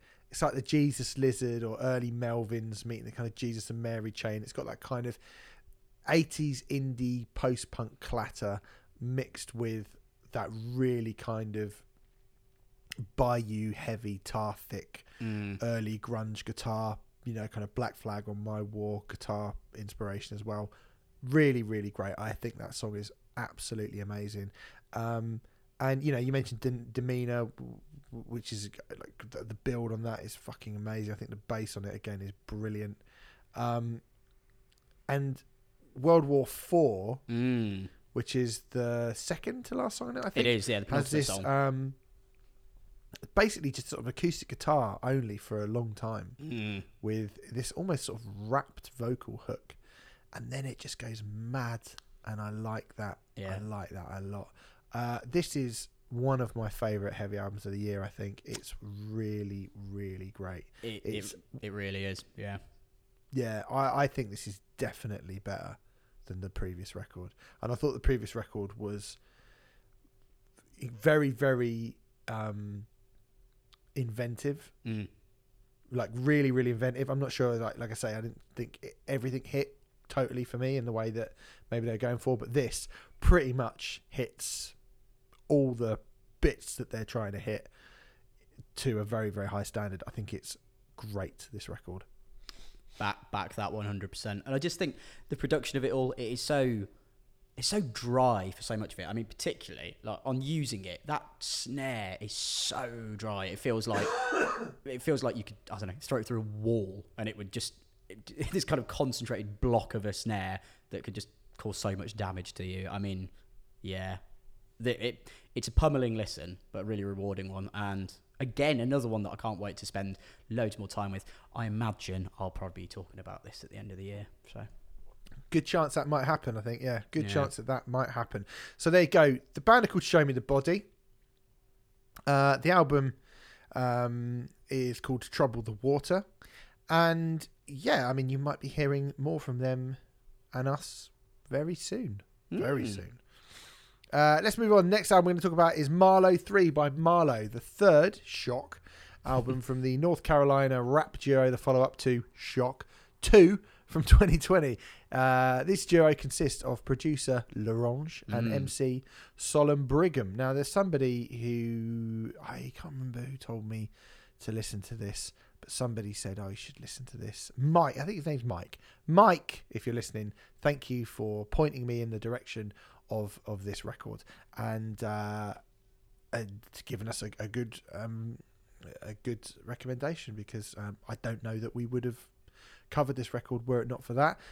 So I listened to it and I'm bloody glad I did, because I think this is really, really good. This is like a kind of classic crate digging hip hop cuts and beats and samples from old films and old music, and it opens with this kind of collage of stuff and then we're away, and immediately I was like, oh, this is the type of thing that I used to get into in my youth, and I feel like I'm going to enjoy this. But there's more to this than just, oh, I used to listen to music which sounds a bit like this, so I like it. I think this is genuinely a really great record. Yeah, I mean, as someone who basically has sort of no previous history with this kind of thing, I can't kind of get into it with any sort of nostalgic sense. But I do think this is really strong. I think Solemn Brigham, is absolutely fantastic. I mean, when you get, so the first track, proper, Past Life, comes in. I mean, my God, his vocals are so vibrant. I mean, after, talking about Backwash and Show Me the Body, it's so nice to have an album that's actually pretty, light and enjoyable. For the most part, I feel like there is, kind of lyrical narratives that get a bit darker in there. But his performance, I mean, just on the first three songs, so Past Life, President the Rock, and My People, you get three very, very distinct flows and rhythms from him, all kind of underpinned by this lush cadence that he's got. I think that does continue for the most part throughout the album. I mean, he is fantastic, and Larange's lush production is amazing. I think it's a smart move to have some guest vocalists come in as well, just to kind of break up the kind of unanimous sound that I suppose goes through this whole thing. Because to be honest, I really like this album. I feel it is a little longer than I necessarily need it to be. I think it sits in one place for quite a long time. I mean, it's 48 minutes. I'm pretty sure this is the longest album we're doing this week by, about 5 minutes longer than the next one we're doing. And I think, maybe a bit of trimming for someone like me, but that's not to say that what's here is bad. Apart from, I think we're going to have the conversation again. Comedy skits. I don't need them, Steve. Like, Ramesh Ranganathan, sure he's a lovely fella. Funny, actually, played at the pub I used to run that was a comedy festival venue in Leicester. I mean, he played there like years before I started there. But yeah, he started there, actually. It was one of his early gigs. So, well done to him, because now he's on a Marlowe album. And I do like that it's... He's joking about wanting to be a rapper, knowing that he's not very good, even though he gives it a kind of half-heartedly earnest try. I don't really need it. It feels like a weird break in the album. And then you get something like Eddie Appetite's Bulletproof Steering Wheel that's kind of it's like a radio advert, isn't it, really? It's like, come on down to Crazy Eddie's Emporium and get yourself a bulletproof steering wheel. It's like, I don't know. It kind of just takes away from the flow of the album for me. Well, that would take 3 minutes off of the record if you took those two things off. Yeah. I mean, I would say that, and I don't know if I need Astounding Science Fiction. I kind of like it as an instrumental interlude with that kind of tape decay and the samples and stuff on it. That's cool, but I don't know, by that point in the album, I'm tending to think, how much more does this have to give someone like me? I think it is really well put together. It's really well performed. Solemn Brigham, especially, I think is an absolute star, clearly. But yeah, it didn't grab me all the way through, I would say. I can understand how this record, in terms of the production of the record and where they go with it. I mean, I think there is a fair few different flavours to it. I think certainly Solemn Brigham brings most of the different flavours to it because he's very dexterous as a vocalist. I mean, but I do think that kind of Past Life with that slow jazz horn behind quite a great beat, and I think, he brings an interesting flow.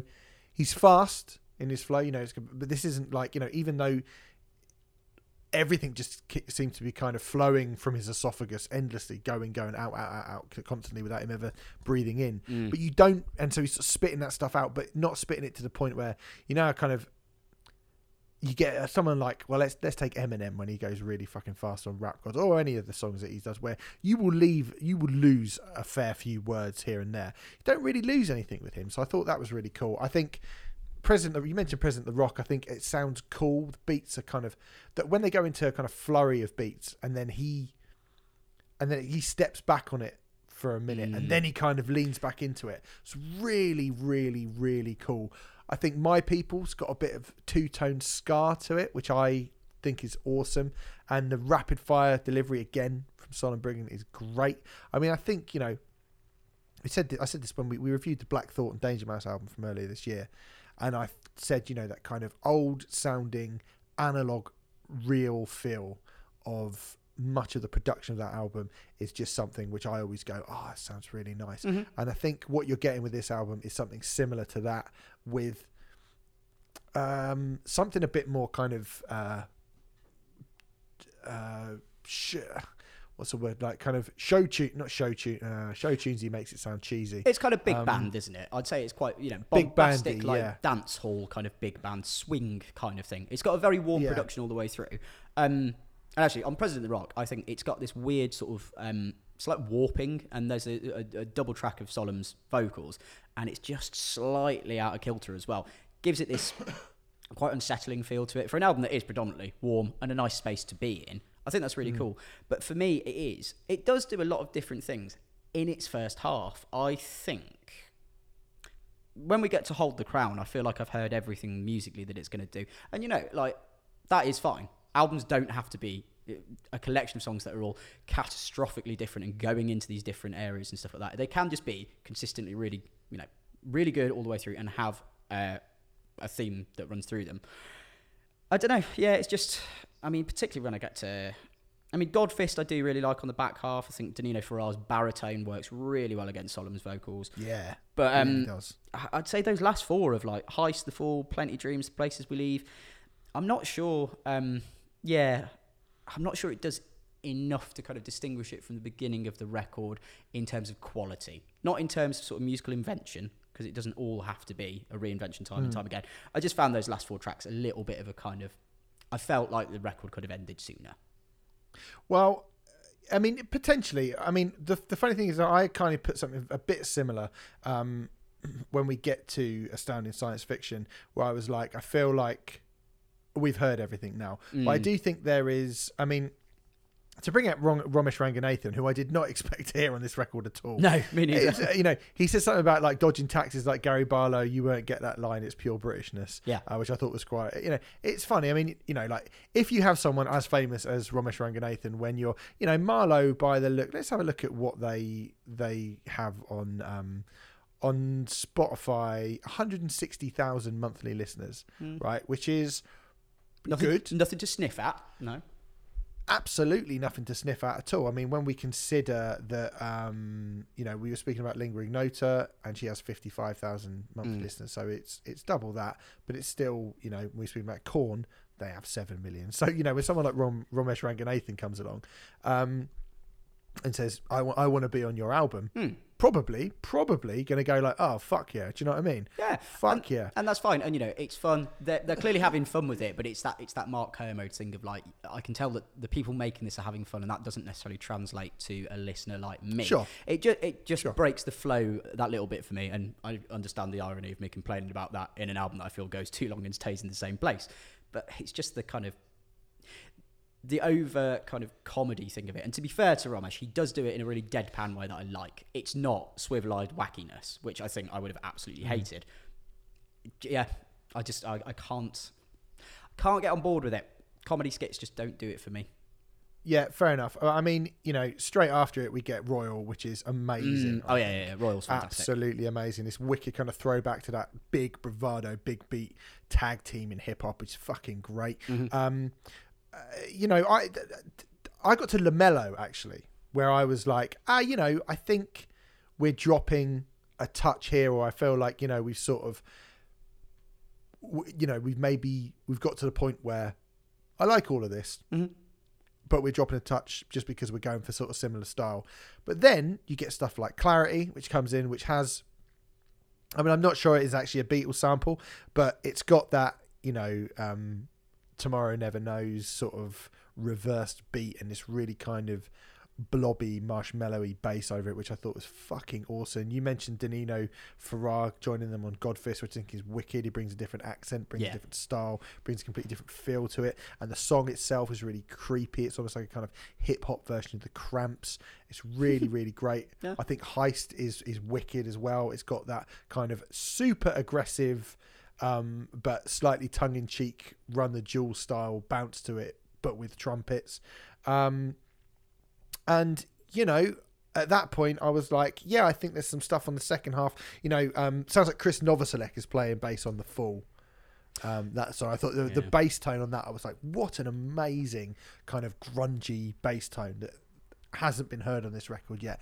And while I will admit that it never sort of stretches way, way, way beyond the parameters or the confines of the stuff that it sets itself out for within everything that happens within the first 5 tracks on the record, I think occasionally it does something a bit different, and it just does a few things so well that I'm like, well, that's just an amazing song. That could have been number 2 on the album. It's not. I don't think when you get to the second half, I think the second half of it, you know, there's some really great moments peppered in there, and there's some moments where you're going, okay, I have sort of heard this before, but overall, I don't think anything on it is bad. I don't think anything on it is bad. And over 49 minutes, I mean, it's not an insanely, ridiculously long running time. It could have been chopped down. I know what you mean. I reckon if it was 40 minutes, it probably would be a slightly stronger record overall. But there's not really. I mean, I've never listened to it and felt like, fucking hell, this is dragging. Do you know what I mean? It's never dragged for me at all. No, I wouldn't say it dragged. And I definitely wouldn't say there's anything bad on here, but I think it does just, it fails to hold someone like mine's attention for the whole time. And I think in some senses, it's because the production of it is so warm and quite, I don't know, muted at times as well. It's like being in a deep bath. It's a nice warm space that I don't know how. Marlowe's deep bath. Absolutely, yeah. But I don't know how engaging that is for me. But I know plenty of other people will absolutely love it. So I've seen this. I saw a couple of reviews. You know, I saw one in fact saying this was definitely the album of the year, which for me it's definitely not. But I think it's a strong album. It's just we've just spoken about Backwash and Show Me the Body, which I think I'm much more familiar with where they're coming from. And the execution just does a little bit more for me. Yeah, I mean, I think due to the performance, I think probably due to Solomon Brigham's performance alone, I do love the production on it as well. I think it sounds really good. But due to Solomon Brigham's performance alone, I think I might actually have it slightly above that Black Thought and Danger Mouse album, you know? Oh, fair. Because I know people bloody loved that. So, yeah, fair enough. Well, I did. I thought it was great. That, to me, I was like, wow, this is the best kind of old school sounding throwback. Not old school as in going all the way up to Tone Loc, but, you know, the hip-hop that I listened to. Black Thought and Danger Mouse saying anything about horrible. Yeah, when I was about 20. But, yeah, I think that was, for me, like, that was the best old school sounding hip-hop album of the year at that point. And then this has come like quite comfortably as well, and then this has come along and I'm like, actually, like, MC wise, I don't even think it's a competition. I think he's definitely better, but I think if you got him on that, I thought if you merged those two albums, you would have a potential album of the year contender. I mean, to be fair, I think Solomon Brigham is the most technically capable and charismatic, quite frankly, vocalist that we're talking about this week. I think he is the reason that I will go back to this album, but it's not one that I'm going to be absolutely racing to return to. But it is his performance and the dexterity of it that it's staggeringly impressive. But I'm not sure I like the whole album all the way through that much. Fair. Okay. All right. Well, Marlowe 3 by Marlowe is out now. Let's do one last record. We probably could have done this a couple of weeks ago, but I thought, chuck it in. Just something for you pop-tastic kids out there. Kylie Rae Jepsen, The Loneliest Time, the 6th studio album from the Canadian pop star, the follow-up to 2020's dedicated Side B, which was sort of a companion piece to 2019's dedicated record. Although I'm saying that as if I know loads about Kylie Rae Jepsen. I've got to say, I don't really know that much about Kylie Rae Jepsen, other than, Call Me Maybe. I know Call Me Maybe is an absolute banger. Poor Kylie, she's released this album the week that Tay-Tay released her album, so you don't want to be a sort of female pop star going up against Taylor Swift, but that's why we left it. But Sam, Call Me Maybe's a banger. Do you know anything else by Kylie Rae Jepsen other than that song? We should talk about that song for a second. I mean, that song's great. Absolutely brilliant. Yeah, no complaints from me. Obviously, I hated it when it came out, but that's because I was a prick back then who just didn't like music that was popular, so whatever. No, it's a great song. I don't know any other Kylie Rae Jepsen in that I could sort of instantly recall song titles to you. I can tell you the most time I've ever spent listening to her, outside of prepping for talking about this album though, there is a venue here in Leicester called The Shed, and I saw Conjurer and Pine play there, and between the two, I think between whoever opened and Pine, and then between Pine and Conjurer, it was just Carly Rae Jepsen on the PA. Because I know that Conjurer certainly, absolutely, unabashedly love Carly Rae Jepsen. But yeah, not an artist I've really explored. Okay, fair. Well, I'll tell you what. But before we go on to the actual album itself, I'm going to say Call Me Maybe. I don't know if any of you have noticed this. I think it is a great song. But I think something's always troubled me about that song. And I think it's the lyric, before you came into my life, I missed you so bad. I missed you so bad. I missed you so bad. How can you miss someone before they came into your life? That is a very interesting semantic and philosophical question. To be honest, I'd not noticed that. I thought it was, boy, you came into my life. But whatever. Well, that doesn't make sense either. Yeah, but I'm not really thinking about the kind of metatextual narrative of a pop song in the case of Carly Rae Jepsen's work. It troubles me. Okay. Before you came into my life, I missed you so bad. What were you missing? Because do you know what I mean? Like, what exactly were you missing? Were you going, there's somebody who's going to come along, I'm sure. I just miss them. I don't know who they are. I've never met them before. They're not actually part of my life, but God, I missed them. God, I wish they were here right now. Is it a feeling of that there's somebody out there?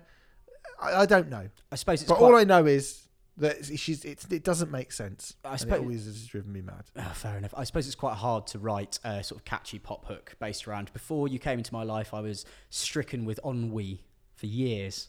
The French existentialist dread. The malaise of my life. Doesn't really work as a kind of like catchy song, does it really? So, but then I guess that's why I'm here and not playing the same venues as Carly Rae Jepsen. So, well, I mean, this is me, to be fair, who brought it up. That's why I go and see Carly Rae Jepsen when she does that song and go, what do you mean? Boo. Do it Explain again yourself properly.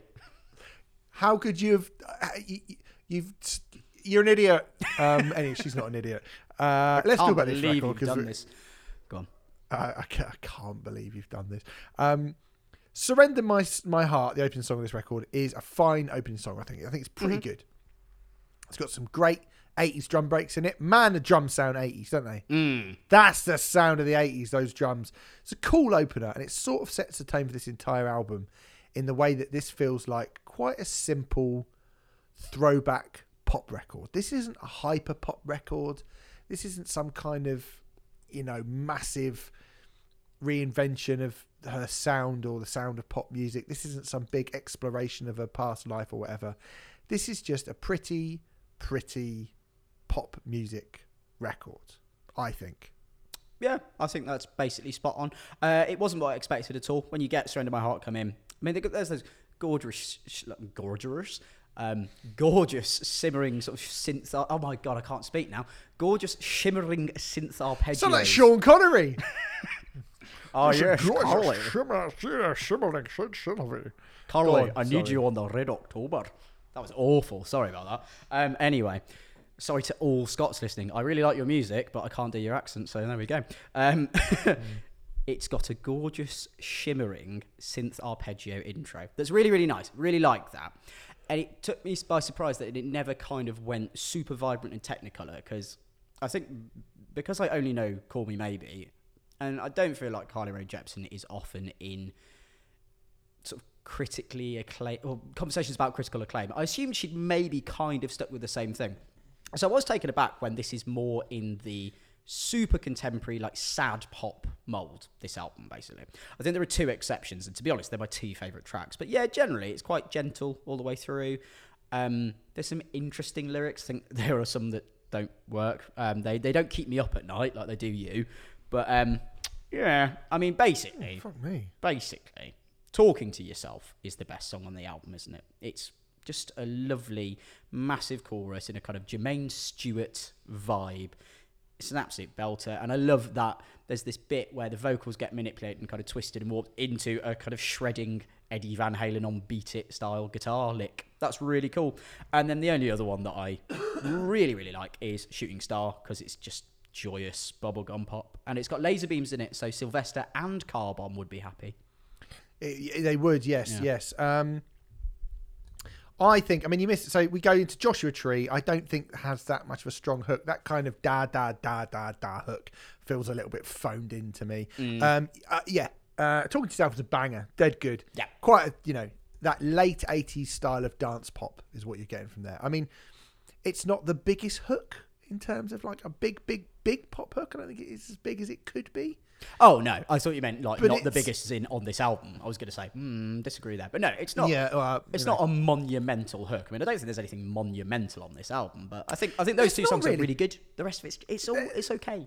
It's all right. I mean, look, there's a song on it called Far Away, and it feels like a really sort of phoned-in version of that mid-90s girl with a guitar song, but without much of a decent chorus. Like it's not Sheryl Crow.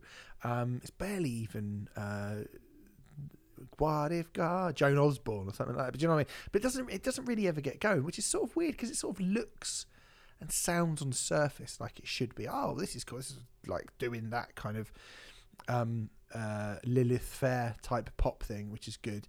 You got a song like Sideways, which sort of passed me by. Beach House is very, very plinky kind of modern pop, which is stylistically something I don't like. Although I have to say, when that line "got a beach house in Malibu" came in, I was like, okay, you've managed to find something which will stay with me forever with just that one line. But that is not really enough. No, was it also the line, "I've got a beach house in Malibu and I'm probably going to harvest your organs." That was a bit of an about turn, wasn't it? Is that what she says? The bloke who's doing that vocal in the chorus, there is one line where he changes it from whatever the main hook is to, "and I'm probably going to harvest your organs." It is absolutely there. Yeah. And it's weird. It's like, obviously it's weird to have that on a pop album where it's kind of entering a Nal Nathrak territories. But, I kind of thought, oh, that's kind of amusing, I suppose. But then it's just odd. Like, do you know what? That completely. Now you've said that, I was like, oh yeah, he does say that. But because of the way it was delivered, I just went, oh, that's nice. Yeah, because it's done in exactly the same sort of cadence and intonation as the song proper. It's like in One Vision by Queen. At the end, they go, "Gimme, gimme, gimme, fried chicken." But it sounds like One Vision because you're so used to that hook being blasted at you repeated. It's not until someone tells you that they've said something different that you notice it. Yeah. I mean, okay, so I'm going to do the things that I think are good. Ben's is good. I mean, it's not that much of a song, but it sort of reminds me of something that could have been on the last Poppy album, which I quite like. Western Wind is a very nice dream pop thing. I think the drums are really, really cool on that. The drums sound really good, and the piano sounds really good. And it shuffles along in a very satisfying way, and it has a nice guitar solo as well. And then at the end, you get Rufus Wainwright turning up on the title track. Yes, which is a soaring kitsch 70s pop strutter of the sort of the golden era of 70s pop ballads, and that is nice. I think that's good. Yeah, to be fair, that would be my third favourite song on this, other than basically the two bubblegum pop bangers. Yeah, I think Rufus Wainwright's duet with Carly Rae Jepsen, yeah, it's really good. It's nice, it's all very nice, isn't it? I don't think there's loads below the surface of this nice album, and if that's what you want, I mean, you probably go and listen to Taylor Swift, to be honest. But this is good. Ben's, I think's all right. I really like the airy sort of blown out drum production on that. That feels very kind of, I don't know, yeah, 80s power ballad basically. Even though it's in quite a quiet song, but just that drum production, it did make me think of, I don't know, something that would be in a John Hughes film, essentially. Western Wind, I'm staggered that was the lead single for this album, because I don't think it's particularly good. Oh, really? Well, I think it's one of the best songs on the record. I mean, the thing is that, we were talking about pop albums the other day, and I was saying to you how pop albums used to be full of filler and a couple of massive singles, right? So Nice is reminds me of the absolute filler that pop albums used to be filled with. I quite like the bass on Bad Things Twice, but apart from that, filler. I like the guitar part on Shooting Star. Apart from that, filler. Go Find Yourself or Whatever is a sort of really slow country. Yeah, don't need that one. It's a weird like country pop mix with calypso drums doing a heartbreak song. Do not need that. There's, like you said, back in the day, these sort of solo artists releasing pop albums, even people as big as Madonna. We haven't actually put this podcast out yet, but me and Sam have had this conversation. You'll be able to hear it soon. There was a lot of songs where you're just like, well, no one's going to fucking go, well, that's an underrated deep dive into the, whoever's career, into Britney Spears' career. Songs don't really exist, right? And this to me, it feels like one of those records because, it's quite a lot of like filler, and the singles feel pretty obvious to me. But the singles they're not strong enough to make this album work just as, it's a pop album with really big singles. No. You're right. They're actually, when you look at, Western Wind, Beach House, the title track, and Talking to Yourself. Yeah. Talking to Yourself, yeah, I can see why that was a single. I think Talking to Yourself is the obvious lead single to me, and then the title track I can see is the kind of the second single before the album comes out, if you're doing a 2-single promotion or whatever, because it does give 2 sort of different flavours of the album, but it also gives you the whole album, so is there much point in actually listening to the rest of it? Yeah, I'm quite surprised Surrender My Heart wasn't picked as one to release before, and particularly over Beach House, which I think, I suppose Beach House has that one really, really big hook, but very little else. Yeah, do you know what I mean? Like, I'm quite surprised this, because people do talk about Carly Rae Jepsen as if she is, one of the great pop stars, one of the fucking best pop stars around, right? And I know people fucking love Carly Rae Jepsen, and this is the first time I've listened to one of her albums in full, and I have to say, I was slightly disappointed in this. Yeah, I was slightly disappointed. I think it kind of backs up every fairly negative stereotype of pop artists having not much to sort of say for themselves. Yeah. And not in like a kind of really, she's shit or anything like that. Do you know what I mean? I don't feel like that. I just think like you would probably listen to this and go, there's not enough massive bangers on here to make me go, yeah, but put that on and you are going to remember that and you will dance to that and that will be in your head forever. That's not there. And the rest of it is a sort of collection of like, oh yeah, like fine.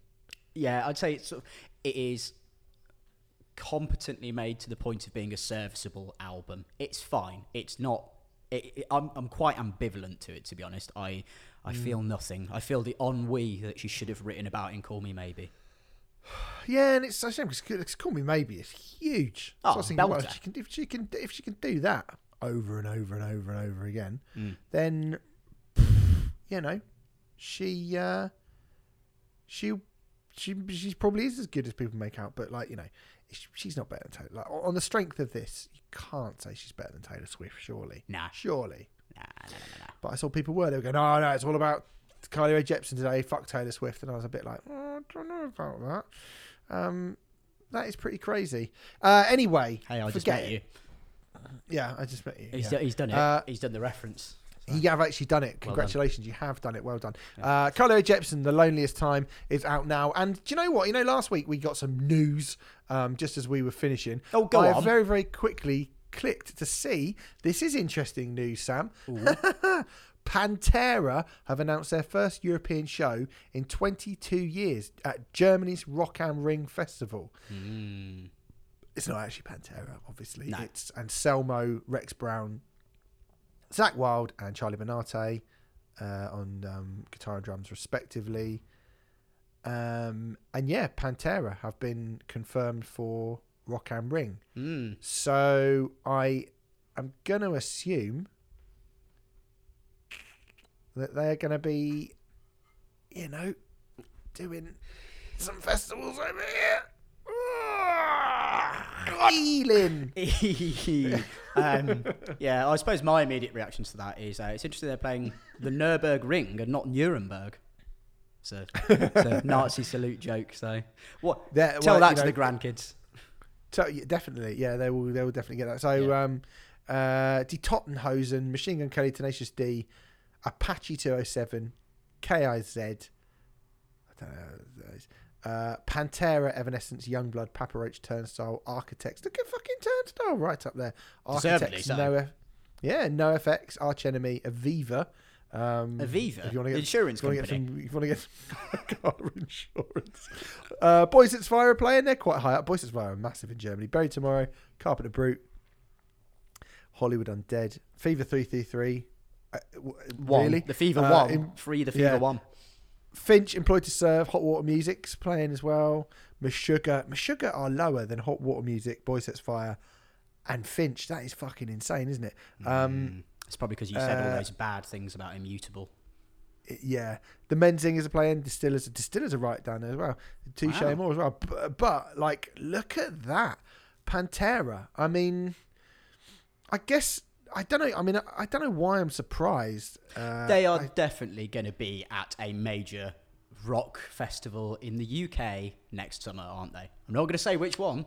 Spoiler alert: they're going to be a download, aren't they? Surely they'll be a download. I'm not privy to 2000 Trees are going to email us and go, "Why are you giving away our lineup? Why are you spoiling it?" Damnation Festival. Yeah. They're probably going to be a download. I'm not privy to any information to back that up. I'm just using common sense. Yeah, I think that's going to happen, don't you? It almost certainly. I think that's definitely going to happen. The old Pantera reunion is probably going to be rolling into Download Festival. I don't really know. I was going to say I don't know how I feel about that. I do know how I feel about that. I don't really want that, really. No. But I mean, I just don't want to have anything to do with any of this, really. No. I mean, hey, look, my last word on it would be, if Pantera want to come and perform at the hallowed grounds of Donington, they can do that. But I'll be standing there politely asking them to walk on home, boy. Yeah. That's another reference I've done there. It's good. It is good. Yeah. It is good, yeah. Yeah, I thought it was good, that. Thanks, man.